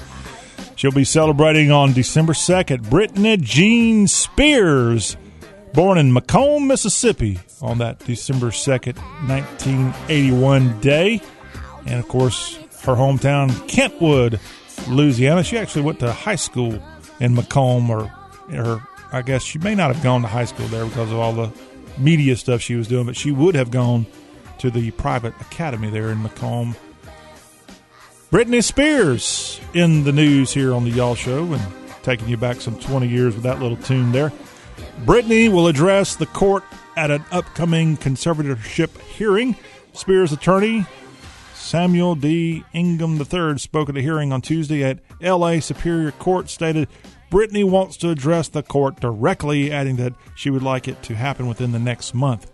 That hearing will take place, according to reports, on June 23rd. Now, why is Britney Spears in court? Not necessarily for some of her bad songs through the years, but the battle is over Britney Spears' $60 million estate, and it's been going on for a long time. It started late August when the attorney filed to officially remove her father, Jamie Spears, as conservator. The elder Spears had been the conservator of her estate for 13 years, so it's an ugly scene. Jamie Spears also oversaw his daughter's health and medical decisions, and he became the sole conservator at the singer's estate in 2019. I wonder what Britney Spears' mama's up to. Why is she not part of this whole equation? Yeah. Just an ugly thing in this case. Britney, I think, has been trying to turn her life around. I don't necessarily claim to be a Britney Spears expert, despite talking about her on today's Y'all Show, but she is definitely having a bit of a tiff with her family, including her father. Her sister, Jamie Lynn, well, she actually has just turned, how does this make you feel, 30 years old. I didn't realize there was that big of an age gap between the two Spears daughters. Let's see here. I'm trying to give you an update. Let's see. Jamie Lynn gave birth in 2018 to a second daughter. So she's got a couple of kids of her own. Britney's got a few of her own. And the Spears family continued to make headlines, not necessarily for the best of reasons here in the Southland, and fighting with her daddy in court for all the world to see. That's never a good thing. Okay, moving on as we have our entertainment report. We got country music news coming in the next segment. So we're giving y'all the scoop on all kinds of fun stuff here on today's Y'all Show. Moving on with more headlines across the Southeast in terms of media. Thanks to Amazon, if you want to go get a movie or do something a little bit different, some of our theaters are opening up. According to the Amazon bestsellers list, I'll tell you a few of the current best-selling movies from Amazon that you can view. Now, this one I'm going to tell you about was brought up because of the Oscars. Minari, M-I-N-A-R-I. What am I saying? M-I-N-A-R-I. And this was a movie about an Asian couple growing up in Arkansas. And it ought to be worth a view. It's available. It's the number one movie, actually, that's being sold at Amazon right this minute. Minari. It's out on Blu-ray, too. Stephen Yeun, I think, is the person that's part of that movie. 6-time Academy Award nominee, Minari. Number one at Amazon. Number two, Roe versus Wade. Jon Voight stars in that one. I just saw an interview, I think, on Wednesday from Jon Voight. Yeah, that is number two on the list. Number three, and it's not always movies that appear on the Amazon bestsellers for movies. The Office Complete Series is number three. As if you probably haven't, if you're an Office fan, not seen these things on some kind of cable TV for the last 15 years, you can get the complete series on DVD. And it's the number three selling movie/TV show available right now. Jamie Foxx's Soul, I think that's an animated Disney Pixar film. It is the number four selling item right now, movie-wise, at Amazon. How about this one? Wonder Woman 1984. It is number five. Rebecca Roven Oakley, part of that. And then you have at number six, Harry Potter, the complete 8-film collection. Ooh, I know what I'm doing this weekend. I'm going to binge watch Harry Potter. Just kidding. Now, Minari, the DVD, not the Blu-ray, but the DVD Minari, the 6 Academy Award nominee film set in Arkansas, it comes in at number 7. So how about that? Minari at number 1 for Blu-ray, number 7 for DVD on the list of movies from Amazon right now. The Blu-ray version of Harry Potter, complete 8 films collection, comes in at 8. These people are doing good on these movies when they get both the DVD and the Blu-ray to sell. Tom Hanks. Where is Tom Hanks? Well, he's at number 8 with News of the World. That's out on DVD, and it's number 9 on the Amazon list. And lastly, Jackie Chan's Drunken Master 2 Blu-ray checks in at number 10 on Amazon's selling of movies and such from that website. How about going to a concert? That's something you can do. And I'm going to take a minute to kind of surf around some of the Southeast here and tell you about actual movies, or not movies, actual concerts you can attend this weekend, unless something pops up here at the last minute and it gets canceled because of coronavirus. It appears, according to Ticketmaster, that you have some options to actually go see a real live concert. So this weekend in Macon, Georgia, it's the 25th annual Pan-African Festival of Georgia. That's an event that's got a lot of music and more. You can go there. In Atlanta, you got the Fleetwood Mac tribute Rumors taking place at Coca-Cola Roxy. That's happening Saturday night. All that in the Atlanta area. I'm going to change my location. Let's say Birmingham, Alabama. What's going on in Birmingham here this weekend? I need to spell Birmingham first. How does this computer not have Birmingham right there? Let's see. Birmingham, Alabama. Come on. Bear with me. I know there's some good stuff out there because I saw when I was doing some research before the show what was going on in Beeham this weekend. All right. Taking place this weekend in Birmingham. Well, it looks like a concert was scheduled but then canceled. Maren Morris, country music singer, was supposed to be in T-Town, Tuscaloosa. That got canceled. But I can tell you that Saturday evening, Venture Boy, Harry Waller, and Matt Bryant will be at the Nick in Birmingham this weekend. How about Charlotte, North Carolina? What's going on in the Queen City here concert-wise this weekend? And survey says that in Charlotte, I am not seeing anything in Charlotte. They might be a little bit hesitant to put stuff on. But I can tell you, 90 miles down the road in Columbia, South Carolina this weekend, according to Ticketmaster, you have the Cola Jazz Fest that takes place Saturday in Columbia, South Carolina at the Senate. I guess that's a music video there. So you got that going on there. Let's go to the volunteer state, and let's say Knoxville. What's going on in Knoxville, Tennessee this weekend? Come on, website. Work with me here. Okay, I'm not having any luck there. All right, reset by location. You type in Knoxville, Tennessee, and Knoxville this weekend, according to Ticketmaster. Nothing in Knoxville, but in Asheville, the Travers Brothership with special guest Abby Bryant and the Echoes will be taking place at Salvage Station in Asheville, the outdoor stage, this weekend. I'm going to go to the other end of Tennessee and see if I have any better luck with concerts in Memphis or the Memphis area this weekend. Saturday night at Tin Roof in Memphis, Lakeview. That's a music act. You can check that out here in the Bluff City this weekend. And let me pick one other place, maybe Shreveport. What's going on in Shreveport, Louisiana this weekend? Nothing in Shreveport. Are you kidding me? This is, again, according to Ticketmaster. And let's go to the Metroplex, see if they've got, surely Dallas has options going on this weekend. Nope, nothing there. All right, I'm going to give up on Ticketmaster. They don't have their act together. But they do. We did learn a few things going on this weekend. So check out, if you have a favorite artist that potentially has been shut down for a year, there's a darn good chance that they might be up and going. In fact, speaking of that, artist up and going, and even the state of Texas, when we come back after this break, we're going to have a country music spotlight here of our entertainment. And Miranda Lambert was back in her native Texas this last couple of days, and she got emotional. And I'll tell you why. Plus, you're going to hear the number one song in country music when we come back. All that on Y'all Talk with a Southern Accent.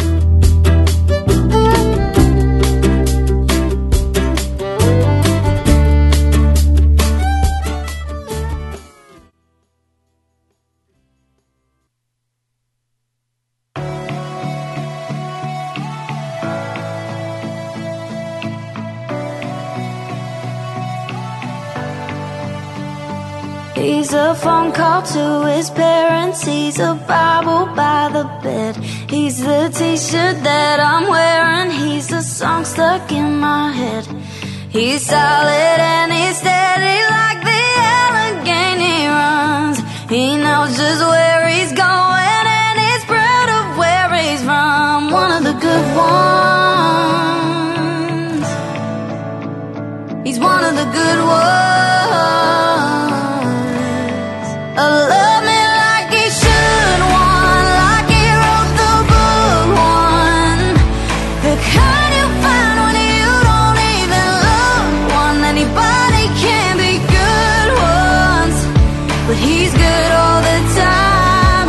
He's one of the good ones, and he's on mine. Ladies and gentlemen, your number one song at Country Music Radio right now from the 21-year-old lady from Amish country, Gabby Barrett, with that song. It's now, again, 3 weeks at number one, giving this song one of the longest runs at number one for country's female artist. This goes back to Miranda Lambert's The House That Built Me. That stayed on the chart for 4 weeks at number one back in 2010. But now Gabby Barrett, 3 weeks with The Good Ones.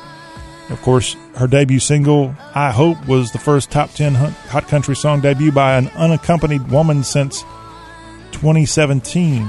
Gabby Barrett.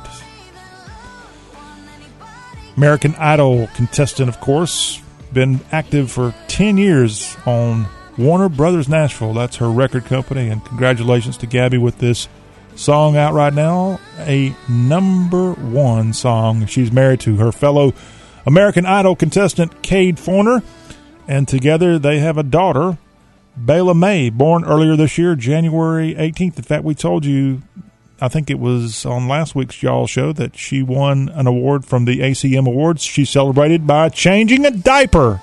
Just what you want to do when you make it to the big time. Congratulations to Gabby. Speaking of that Miranda Lambert gal, she got emotional this past weekend as she performed at Billy Bob's Texas, and it was her first full concert in about a year, and she was up there saying the following: no matter what I've ever done in my career and what I'm still going to do, somehow I still feel most at home on a bar stool under a neon sign.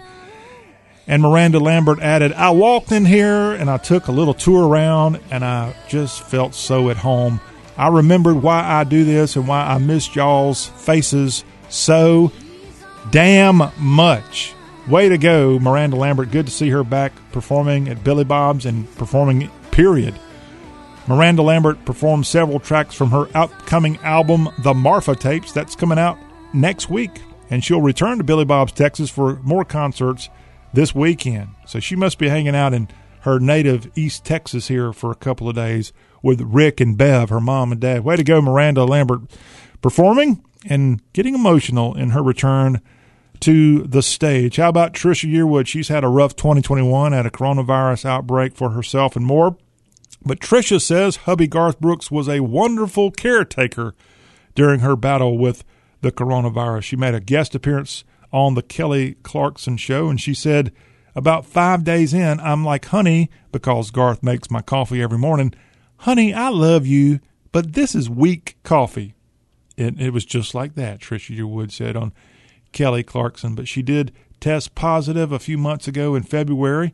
She lost her sense of taste and smell, but thanks to Garth Brooks, Troyal Garth Brooks to be specific, she made it through coronavirus, and she says he was really great.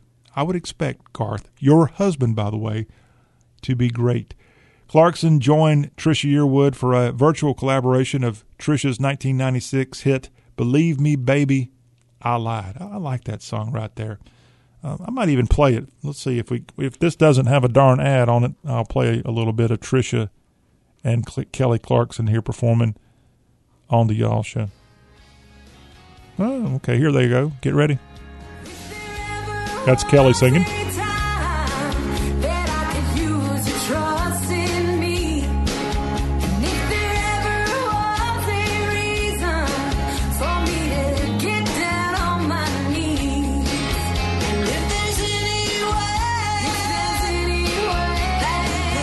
Hey, that sounds pretty good. Trisha Yearwood and Kelly Clarkson there on Kelly's daytime show. All right. We like our country music here on the Y'all Show. We hope you like it too. Of course, it's all Southern, and that's, well, when you except Gabby Barrett, of course, the darn Yankee. But she lives, I think, in the Nashville area, so we'll go ahead and put her into the Southern Club. She's singing good country Southern music, so yeah, we have a spotlight with country music all the time here on the Y'all Show, and we're glad that you have taken the time to tune in our show about the South. When we come back after this timeout, we have a Southern accent report from Kobe Bennett, and it's on Southern business, and it's coming up next.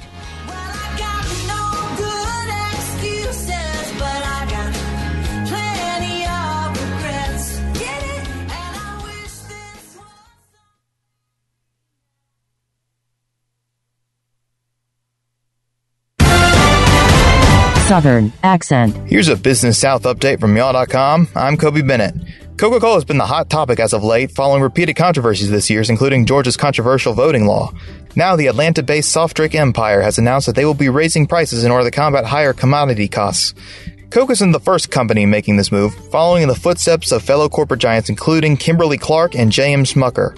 The goal of the price hike is to return profit margins back to pre-pandemic levels. Coca-Cola CEO James Quincy told CNBC's Sarah Eisen on Squawk on the Street that while they are well hedged in 21, there's a pressure buildup for 22, and so there will have to be some price increases. He added that they intend to manage said price points intelligently, thinking through the way they use package sizes in order to optimize price points for consumers. Quincy did not cite which products would be receiving higher price tags. Coca-Cola's shares rose less than 1% following their first quarter reports. Demand for the soft drink last March reached pre-pandemic levels, though company higher-ups clarified that they are witnessing an uneven global recovery. Business news, headlines, and more at y'all.com. All right, Kobe Bennett, thank you. That the Southern Accents Business Report will close out this second hour of Y'all. We've got another great hour coming your way. Art Cruz is here, and we're going to cruise through hour 3 with Art. So stay tuned for more fun of the show that covers everything Southern. Y'all, we'll be right back, y'all.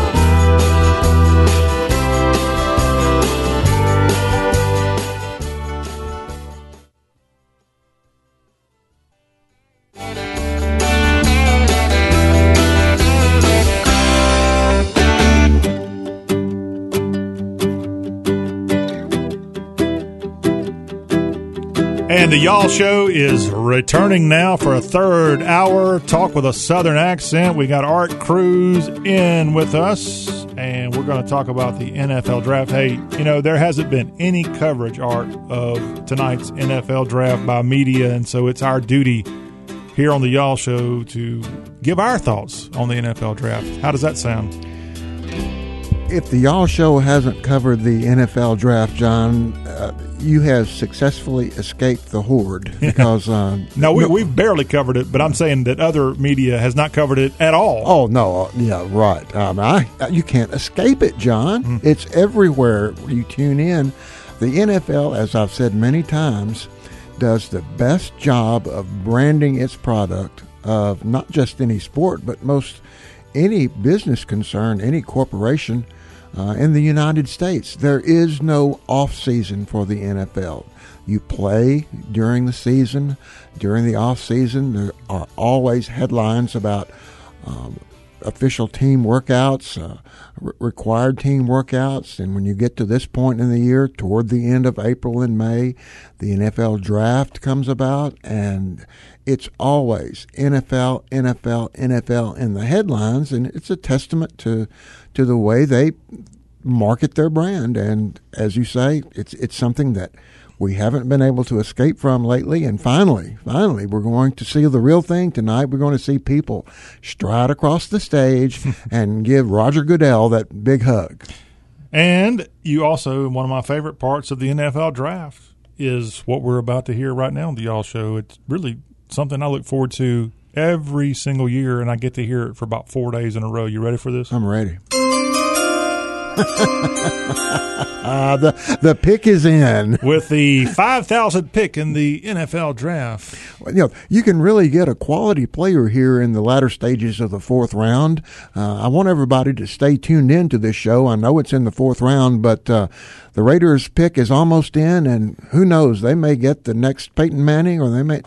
Hey, don't pick on them, though, because you got this Mr. Irrelevant thing that is the last pick in the draft, and there's a guy named Suckup who was Mr. Irrelevant many years ago, and he's still in the league. Ryan Suckup was Mr. Irrelevant. I didn't know that. Coming out of the Gamecocks. Wow. I did not. Ryan Suckup was a great kicker until he injured his knee a few years ago, and now he's back. He's healthy, but I had no idea he was Mr. Irrelevant. And another SEC connection to Mr. Irrelevant.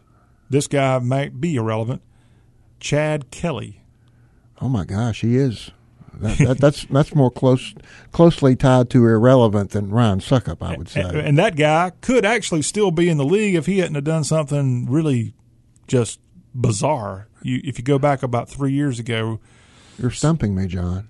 He was with the Broncos, and he was doing okay with the Broncos. He was definitely maybe their number 2 QB. Mm-hmm. He walked into his neighbor's house naked.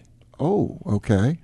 And the law got involved, and I mean, it wasn't anything he did, like any kind of sexual thing. I think he was just out of his mind, and I don't know if he was drunk or just you don't have to fatigued or what. After that, John, you don't have to do anything else. Simply walking into the house naked is enough. I think I'm right on the naked part, but he did something bizarre with a neighbor, and therefore the Broncos were pretty much forced to cut him. And he really hasn't found a home. He might have been with the Browns last year. Well, he found a home when he found his neighbor's home, but I hope he doesn't find my home. I was not aware that he had done that. Gee. That's made him irrelevant now. But, yeah, it's the NFL Draft 2021, and most people centering on Trevor Lawrence. What would the odds that he would go to another team besides the Jags? I forgot I checked the betting odds the other day on if you wanted to bet that Trevor Lawrence would not be the number 1 pick. It was just astronomical. I'm not even going to give a number, but you would have to bet a significant amount of money to win $100. And I wouldn't think there's any money anywhere on anyone else other than Trevor Lawrence being the number 1 pick. There's not going to be any mystery with the number 1 pick, and there probably won't be any mystery with the number 2 pick. Now, the Jets have that pick. They've traded their quarterback, Sam Darnold, and so they'll choose Zach Wilson of Brigham Young. But the mystery is going to start at number 3, John. That's the 49ers. And they have made it quite plain that they are going to move on from Jimmy Garoppolo, their present quarterback. But how they move on, the manner in which they move on, is still a mystery. Yeah, a lot of people think the BYU quarterback would go number 2, and number 3 is where the questions start coming in. What's Art Cruz thinking?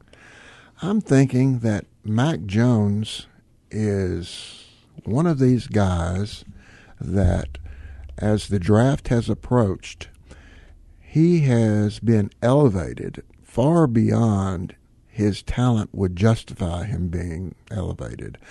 The 49ers need a quarterback. They don't think it's going to be Justin Fields of Ohio State. I would agree with them. They have settled, it seems, on Mac Jones.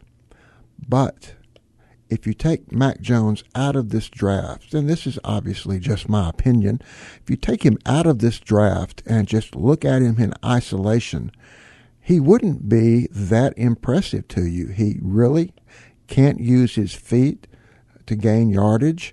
He's not a threat on the ground, in other words. He doesn't have really anything other than an above-average arm. He doesn't have a strong throwing arm. He's extremely accurate with his passes, and he's an intelligent young man. But, John, there are a lot of quarterbacks that come out of college every year who don't have a great arm but are extremely accurate and are intelligent young men. And I just have to believe that if Mac Jones was in the 2020 draft or the 2025 draft or the 2010 draft, he wouldn't be being considered as the number 3 pick. We'll know in about 10 years. I started to say we'll know in about 10 years whether I'm correct or not. I don't think it will take 10 years because NFL teams don't give their quarterbacks very long. You either excel immediately or you're traded and they've gone on to somebody else. I just don't think Mac Jones has the talent to justify being a number 3 pick. And I think that's supported by the fact that if you look historically, Alabama quarterbacks don't do well in the NFL. You can maybe think of one or two. Joe Namath, obviously, back in the 60s, but my gosh, that was 60 years ago. Richard Todd played a little while for the Jets. Scott Hunter played a little while for the Indianapolis Colts. But Alabama quarterbacks... Don't leave out Andrew Zhao. They just don't... He would certainly fit in with those quarterbacks that I've mentioned. They just don't do well in the NFL. I'm not saying it's because they drink Alabama water or they eat Alabama food, but it's just a fact that Alabama never has been a proving ground for quarterbacks, and I certainly don't see why anything would change with Mac Jones. Now, going through the order of round 1 as the NFL draft kicks off in Cleveland, the Jags 1, Jets 2, 49ers 3. Falcons are at number 4, number 5. The Bengals, number 6. Dolphins, the 7th pick in the first round, goes to the Detroit Lions. The Panthers at 8. Broncos 9. Dallas is number 10. The real intrigue to me comes of some of these teams don't need quarterbacks. So the Bengals don't necessarily need to draft a quarterback. The Falcons probably don't need to draft a quarterback. They won't. Okay. They won't. Art says they're not. They won't. What about the Lions? They probably won't because they've just gotten Jared Goff in a deal in which they sent Stafford to the Rams. They're not in the market for a quarterback. I believe the first non-quarterback will be taken by the Falcons. I think they are going to stay with Matt Ryan. Of course, Arthur Smith is the new coach of the Falcons. Arthur Smith, who in the past few years had been offensive coordinator for the Tennessee Titans. Matt Ryan has not been the problem for the Falcons the past few years. They are going to go, in my mind, with the guy who is the most can't miss in the entire draft, and that is Kyle Pitts, tight end from Florida. Do I say he's the most talented person in the draft? I'm not saying that. I'm just saying quarterbacks miss sometimes. You think you're going to get a great one, and that always doesn't turn out to be the case. But somebody like Pitts, his speed doesn't slump. His catching range, what they call the catch range, doesn't slump. Pitts is one of these guys who can block like a tight end. He can get downfield like a wide receiver. His catch range, in other words, balls that aren't necessarily well thrown to them, but just in his area, his catch range is far above what a normal NFL tight end would be, and above, quite frankly, what an NFL wide receiver would be.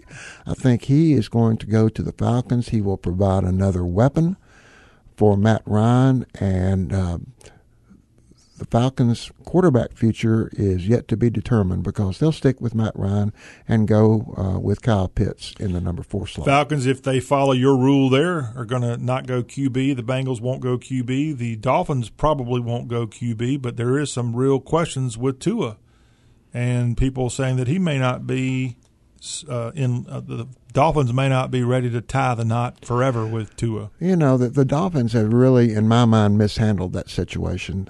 Last year, Ryan Fitzpatrick was the quarterback at the beginning of the year for the Dolphins. He led the Dolphins. I believe their record was 4-1 at the beginning of the year. However, in spite of the fact that Ryan Fitzpatrick was winning, and the last time I checked, John, that was the purpose of playing the game. In spite of the fact that he was winning, they pulled him from the starting lineup and started playing Tua. Now, the reason, according to the Dolphins, that they did that is they wanted to see what they had in Tua. In other words, we can't let this guy sit on the bench and never find out what he's got. We've got to play him, see if he's going to be our quarterback of the future, and if so, we'll stick with him. If not, we'll have to go back to the well, either the draft or through trade or free agency, and get another quarterback. Well, they did that, and I agree with you, John. At this point in time, the Dolphins still don't know if Tua is going to be their quarterback of the future. I think their organization is split 50-50. Some folks think that he is. Some folks think he's not. They won't go quarterback this year. It will surprise me. It will, more than that, it will shock me.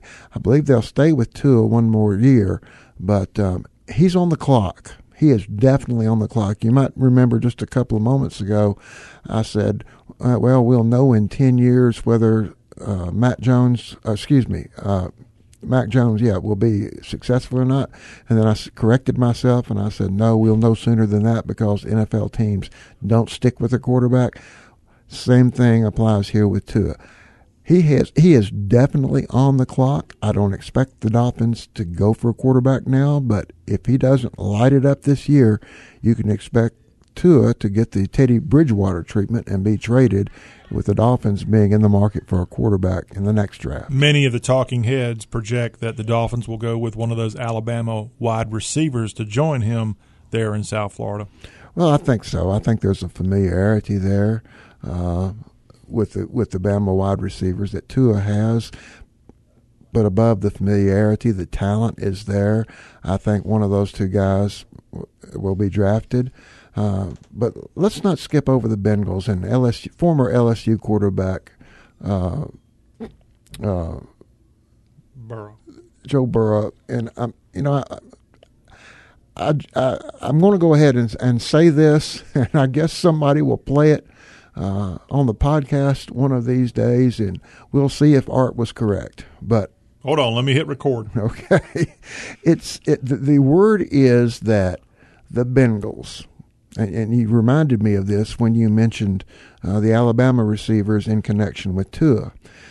The word is pretty much, it's a given that the Bengals are going to draft Jamar Chase.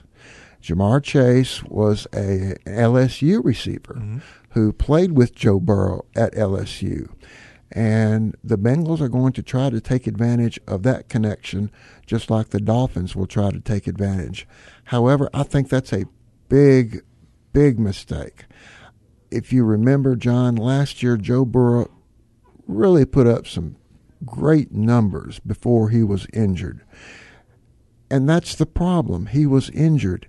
The Bengals exposed him more than they should have. The protection wasn't good. The protection schemes weren't good. And when the schemes were correct, the talent wasn't good enough to protect Joe Burrow. But Burrow, in spite of that, kept flinging the ball downfield and put up some real gaudy numbers. However, that stopped because he was injured. And I think the Bengals are going to make a big mistake by drafting Ja'Marr Chase. That will allow Joe Burrow to put up some gaudy numbers. And I can see in the future the Bengals, with people like Ja'Marr Chase and Joe Burrow, having gaudy numbers. And everyone saying, golly, the Bengals are a really good team. Are they going to contend for a playoff? And the answer will be no, because they'll have one of those offenses that will really eat up yardage between the 20s. Joe Burrow will have great stats as a quarterback. Ja'Marr Chase will have great stats as a receiver. But you need somebody to protect your quarterback, and I think they should be choosing Penei Sewell, an offensive lineman from Oregon, to protect Joe Burrow in the long run. To me, that's the value play, and we'll see in a few years. I hope I'm wrong. I hope Joe Burrow is not injured again like he was last year. But if I'm picking for the Bengals, I'm protecting my franchise quarterback, and that would be in the form of drafting Penei Sewell from Oregon. When he was injured last year, I think the game was at the Eagles where he got knocked out. He didn't just get injured. He got pummeled, and his recovery was at best this season. Do you know anything about Joe Burrow? Is he ready to go here for the fall of 2021, or is there a chance that he might not be able to suit up until midseason or even the next year? Oh, I think he's ready. I think he's going to play in all the. But there's a difference between being ready to play, being cleared to play, and being healthy.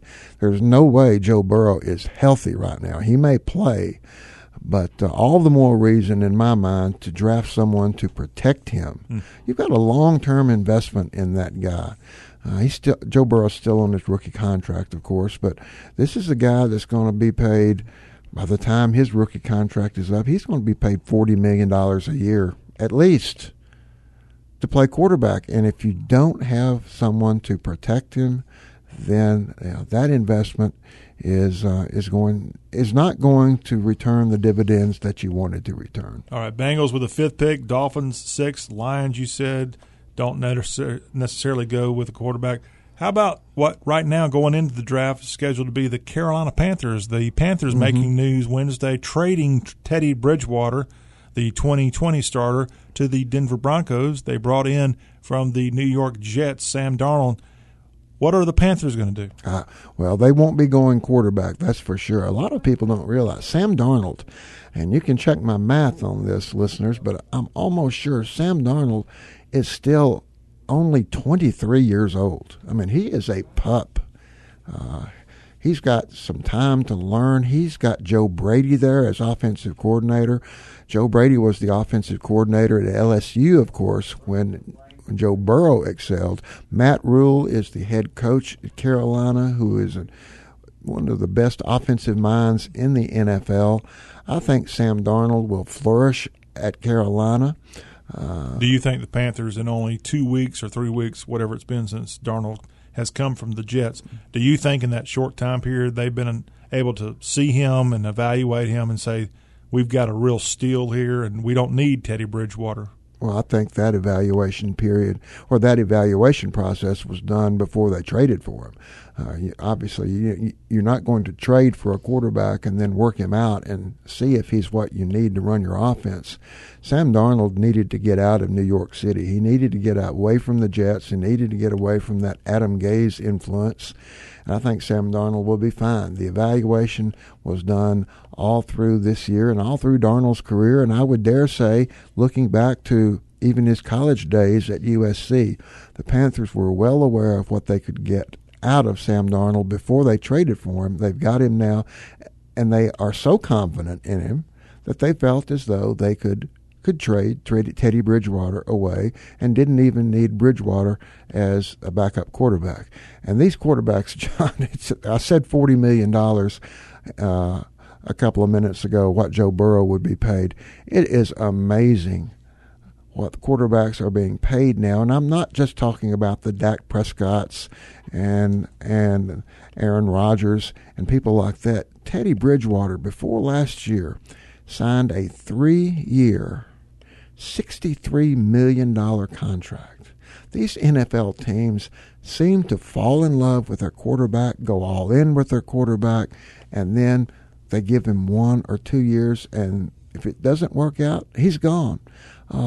It is just shocking to me how the quarterback lust that these NFL teams have, and I think that's one thing that's going to bite the 49ers. I think they've fallen in love, as I said, with Mac Jones, and I don't think there's sufficient reason for them to have fallen in love with Mac Jones, because to me he's a decent quarterback. He probably is one of those quarterbacks will hang around the NFL for a good while, but I certainly don't see him as a quarterback that is a top quarterback in the NFL year after year after year. Well, you talk about falling in love, and here's my take on what the Panthers will do in that 8th spot. I think if somehow Mac Jones doesn't get drafted by the 49ers in the 3rd spot, there won't be a quarterback pick between 3 and 8. As you already said, the Falcons won't go quarterback, the Bengals won't go, Dolphins likely won't, the Lions won't. So it all comes down, what are the 49ers going to do? And if they don't go with Jones, I think the Panthers will take Mac Jones at 8. And the reason is they spent a whole week with Mac Jones in Mobile. The Panthers coaching staff was the coaching staff of the Senior Bowl team. They got a lot of time with him. They got to know him. And I think if he's available, they're going to take him. I also think they're high on Justin Fields out of Ohio State. If he's available, I don't see why they wouldn't take him at number 8. Other than those two, I think they're willing to maybe beef up the offensive line and go with someone like you mentioned out of Oregon, one of the Penei Sewell. Yeah, that guy. They're likely to maybe go if he's available. He may not be, but that's my take on Carolina. Denver again trading with Carolina on Wednesday to get Bridgewater. Denver could go quarterback. Denver will go quarterback. Okay. Yeah, Denver will go. I think they fell in love initially with Drew Lock. They don't have much invested, quite frankly, in Teddy Bridgewater. The only thing that they gave up for Bridgewater was a 6th-round draft choice, so they don't have anything invested there. If they can go quarterback, they will. I don't know, obviously, what their inside scouting report is on Justin Fields or any other quarterback in the draft, but they are. I don't believe that anyone would say with any credibility that the Broncos have solved their quarterback dilemma by getting Teddy Bridgewater or teaming him up with Drew Lock. But I'll bet you a wooden nickel, though, John. I will bet you a wooden nickel that if Mac Jones is not drafted by the 49ers, he will fall precipitously, and I think he will fall far, far beyond the 8th pick with Carolina. I think this is going to be one of those times that if he's not picked, of course, if Mac Jones is picked number 3 by the 49ers, we'll never know if this is true. But if he's passed over for any reason, I think it's going to be one of those situations where we see Mac Jones in the green room waiting and waiting and waiting for his name to be called. And after a while, you get embarrassed for the guy and you start feeling sorry for the guy. We'll see if it happens, but right. I don't see Carolina going quarterback. Not after they just got Sam Darnold. I think they need somebody if they're available. They kind of have. There are some people saying they might trade down, perhaps with the New England Patriots. We'll find out. Denver at 9. Dallas rounds out the top 10 picks in this first round. Well, Dallas ought to fire their general manager. I know that. Their draft has not been good lately. Hey, have you heard about the Titans draft of late? Well, wait a minute. You know who the Dallas Cowboys general manager is, don't you? Unfortunately, it's Jerry Jones, the owner of the Cowboys. So we're not going to be firing the general manager. I really question. I know there are a lot of Cowboy fans listening. I really question the organizational structure of the Cowboys. The best thing the best run organizations, quite frankly, are run by people, by owners who hire football people or baseball people or basketball people. You hire that person because of their expertise, and then as an owner, you get out of the way. If you want to go down on the sidelines and clap during the fourth quarter, that's great. If you want to circle around the team and make public appearances for the team, of course, you're the owner. You can do that. But Jerry Jones is intimately involved in the day-to-day operations, not just on the business side of the Cowboys, but on the football side. He is the general manager. He decides who gets drafted and who doesn't. And frankly, Jerry Jones, although he's a great owner and he's a great businessman, I mean, nobody has built the Cowboy brand up as much as Jerry Jones and has helped build the NFL Shield like Jerry Jones. He's a great businessman, but he's a poor general manager. And we'll see what they do this year, but I don't expect the Cowboys to do well in the draft until they change general managers. All right. Art Cruz, thoughts on tonight's NFL draft, again on ESPN as well as the NFL Network. Check it out. We'll be back here on Friday to recap how the round one picks went. We've got more of the Y'all Show coming up. Art has been on a tear on rule changes, and one rule may have affected a scary scene Wednesday on the baseball diamond. We'll get his thoughts on that. Plus, more of the show all over the South is coming up. In fact, we've got some festivals across the South that we'll tell you before we get out of here today. All that on the Y'all Show. Stay tuned.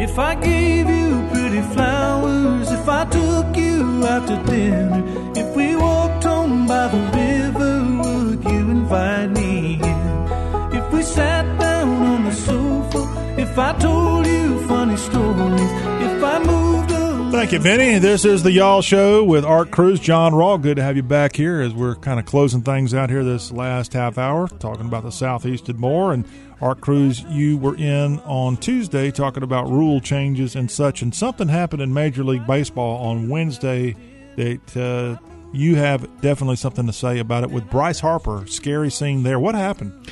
Bryce Harper of the Philadelphia Phillies was hit with a pitched ball that was going right at 98 miles per hour, was hit in the face with a pitched ball last night. Now, you're correct, John. A couple of days ago, I was on here. I was talking about Major League Baseball implementing these rule changes in the minor leagues so that they could study them and possibly implement them after a couple of years of study in the major leagues. And I made a point to say that a lot of these rule changes may look good on their face, but these rules do have unintended consequences. And last night was a perfect example of that unintended consequence. Major League Baseball, beginning last year, adopted a rule, a silly rule, that if a relief pitcher comes into the game, the relief pitcher has to face at least 3 batters. They wanted to speed up the baseball game. Major League Baseball wanted to stop managers from stopping the game and changing a pitcher, right-hander to a left-hander, back to a right-hander, in order to get a favorable matchup against the batter. So, to speed up the game, Rob Manfred, Major League Baseball commissioner, in his infinite wisdom, decided, well, the way we can speed up the game is if a relief pitcher comes in the game, he has to face at least 3 batters. Well, the unintended consequence of that rule reared its ugly head last night, John. Genesis Cabrera, a pitcher for the Cardinals, wound up and threw his first pitch to Bryce Harper, and as I said, 98 miles per hour, hit him flush in the face. Thank God Bryce Harper has been on Instagram and has recorded himself late last night, early this morning. He's okay. CT scan, MRI at the hospital, clear. He's all right.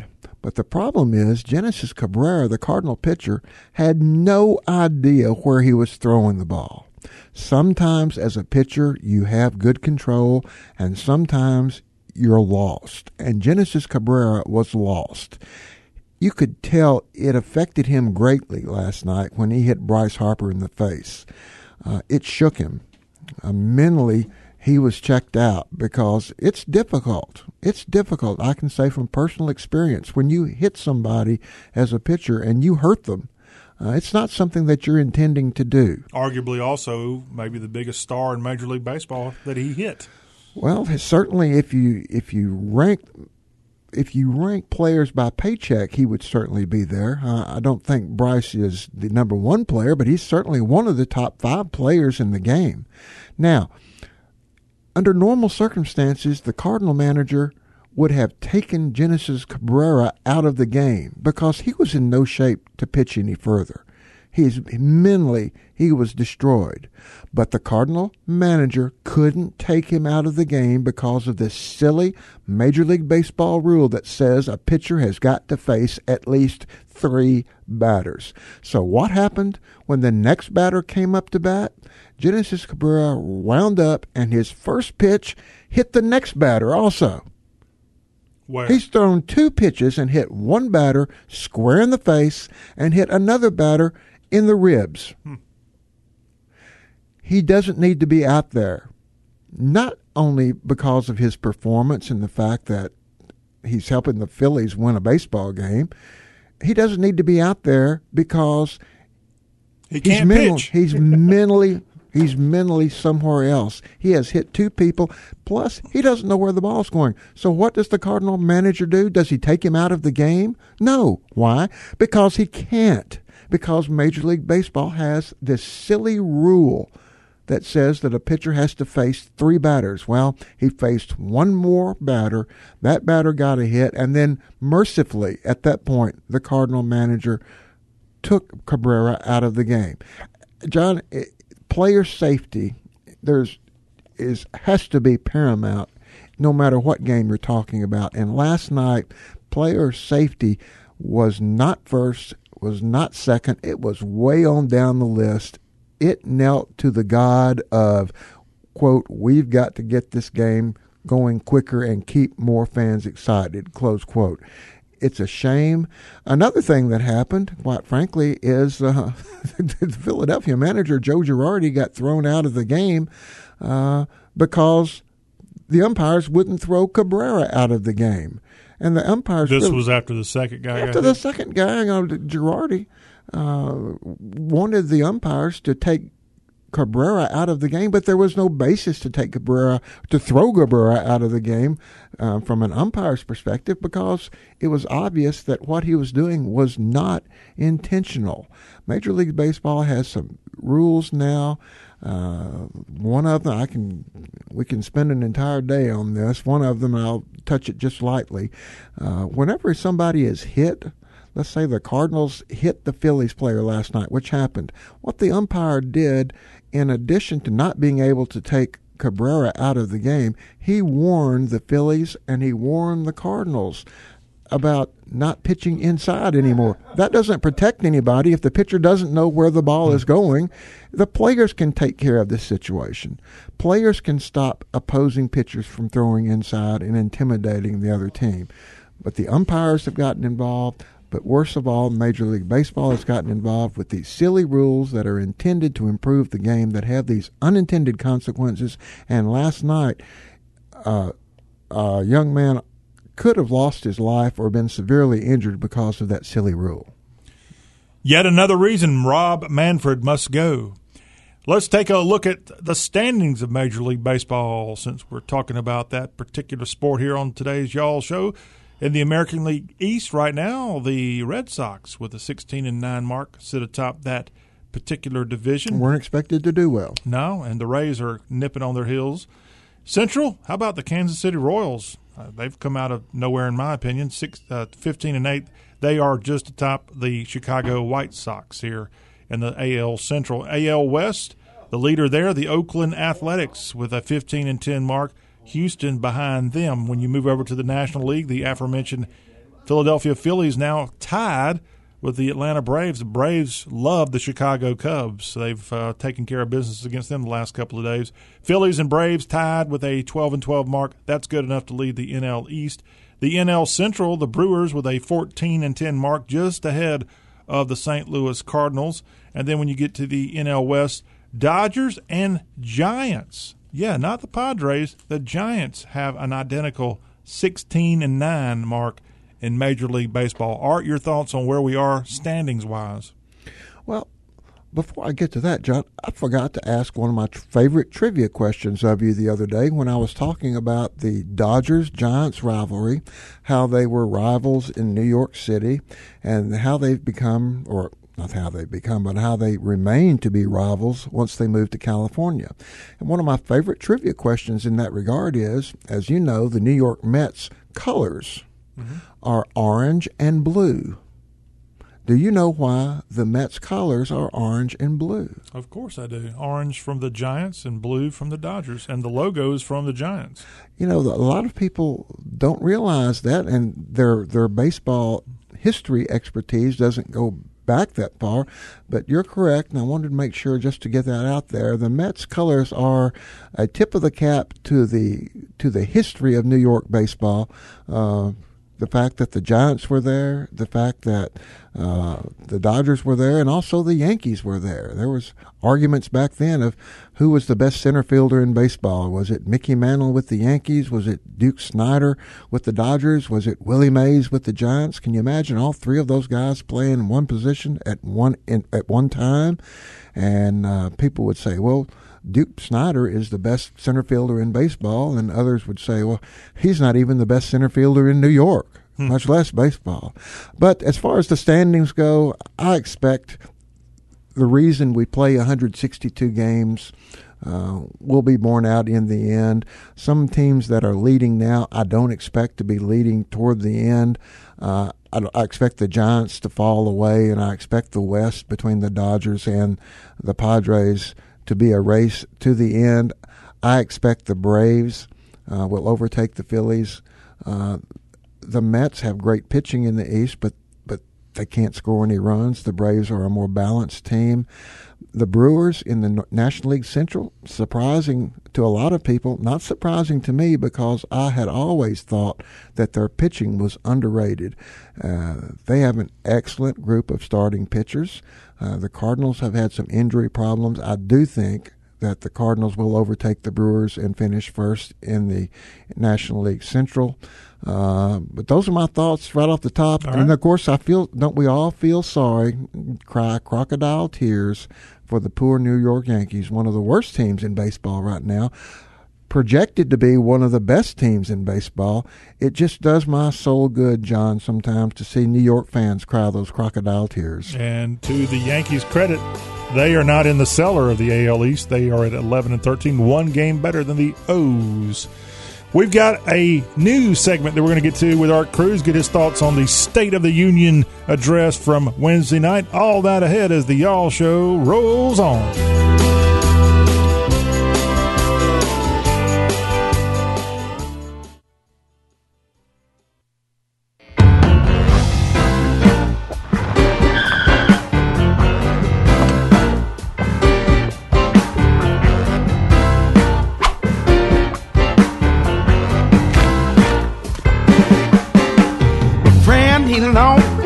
$20 bill, he said, pay me back whenever you will.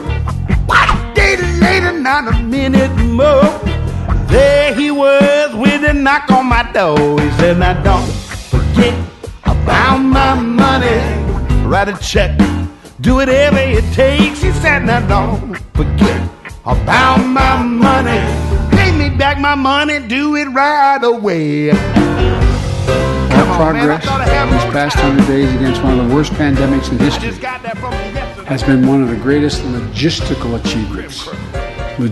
achievements this country's ever seen. Thanks to the American Rescue Plan, we're on track to cut child poverty in America in half this year. All right.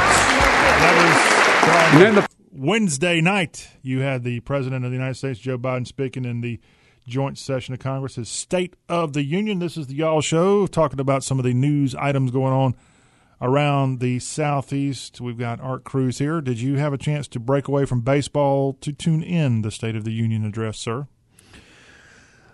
I'm not going to say that I saw all of it because I didn't, John. I can't make myself. You can't tell a lie. I can't tell a lie. I'm not going to say that Joe Biden, or quite frankly, any politician now can keep my attention for that long.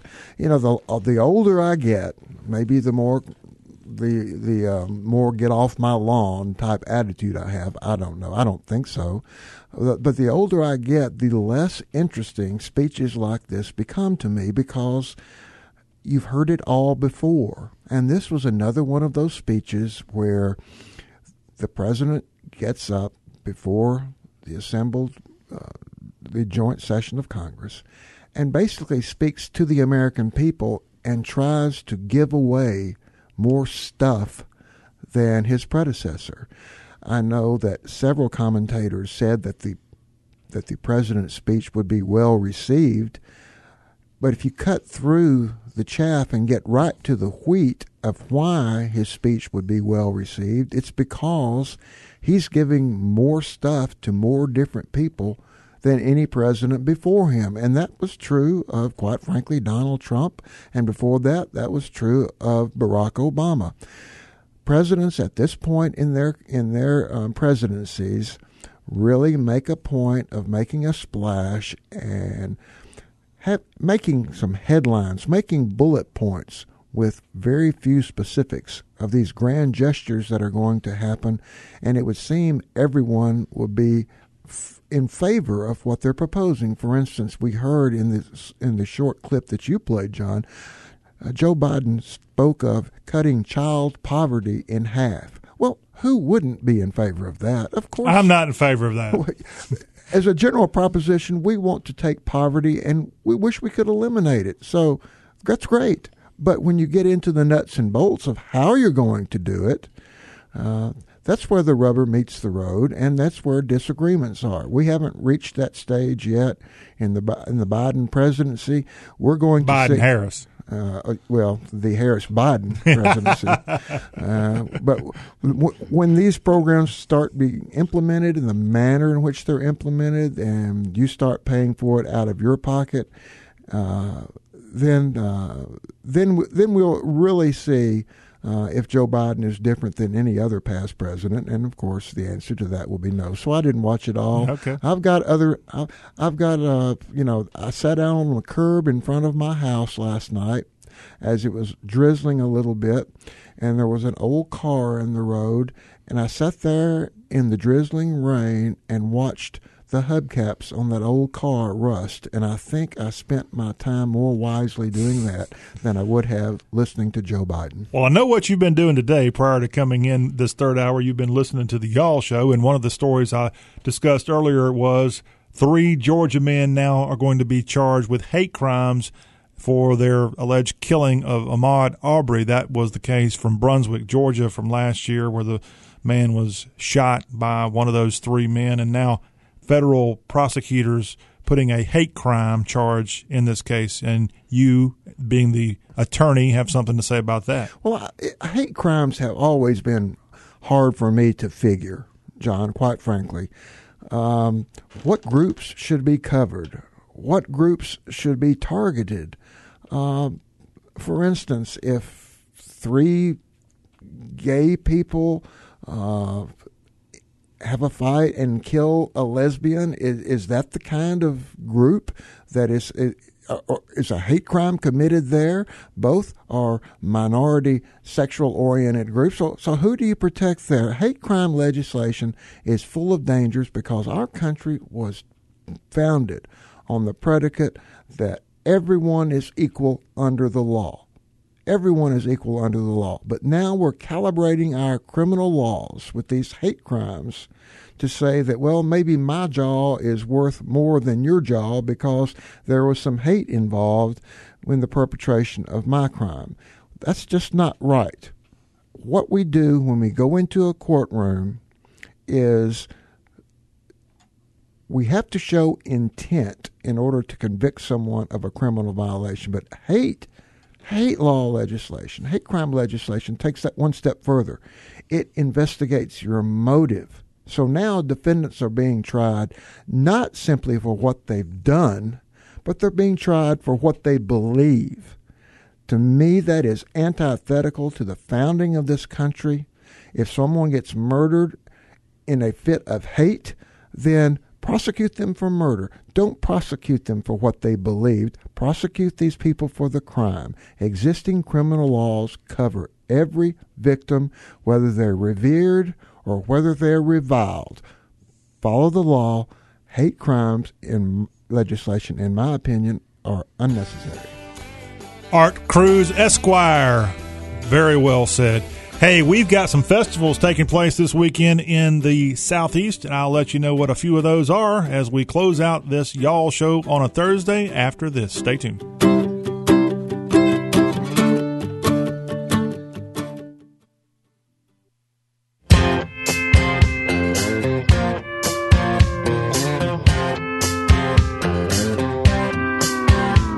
It's Friday evening, 6 o'clock, and all my friends are twisting off. I'm at the house just turning on TV.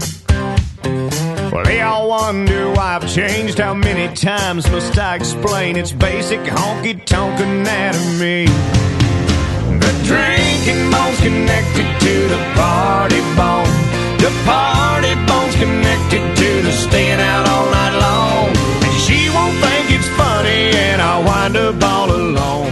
And the lonely bone's connected to the drinking bone. Oh, some of you are going to get your drinking bone on this weekend. It's going to be May, and there's going to be festivals across the Southeast. John Rawl, Art Cruz wrapping up y'all here in this final segment. We got the National Harbor Wine and Food Festival taking place at Fort Washington, Maryland this weekend. Get your wine and your food on. That's a pretty good combination right there coming to us from our nation's capital there, that area. St. Louis has the Storytelling Festival taking place here this weekend. Also, you got the Cape Fear Comedy Festival in Wilmington, North Carolina here this first weekend in May. And it all kicks off not Saturday, but Sunday in Humboldt, Tennessee, the West Tennessee Strawberry Festival, Tennessee's largest and longest running festival since 1934. Humboldt, right there in West Tennessee. Check it out. Go to the website, strawberryfestivaltn.com, for more info on that particular festival. And also, thanks to styleblueprint.com, we've got a list of some places, southern outdoor destinations off the beaten path. You might want to check out this one. Charlotte, North Carolina's Explore the World's largest whitewater center there in the Queen City. That is a good place to go to. And Virginia, Abington's Bike the Virginia Creeper Trail there. And also in the Georgia, South Carolina area, the Chattooga River, the scene of deliverance, by the way. All that thanks to Style Blueprint. And that's coming up here this weekend as you get your weekend started here on the Y'all Show. Art Cruz, thank you so much for being on with us today. It's been a pleasure to be with you again. John, I'll be with you tomorrow. I think I'll take a 23-hour break and see you tomorrow. All right. Thank y'all for tuning in, y'all.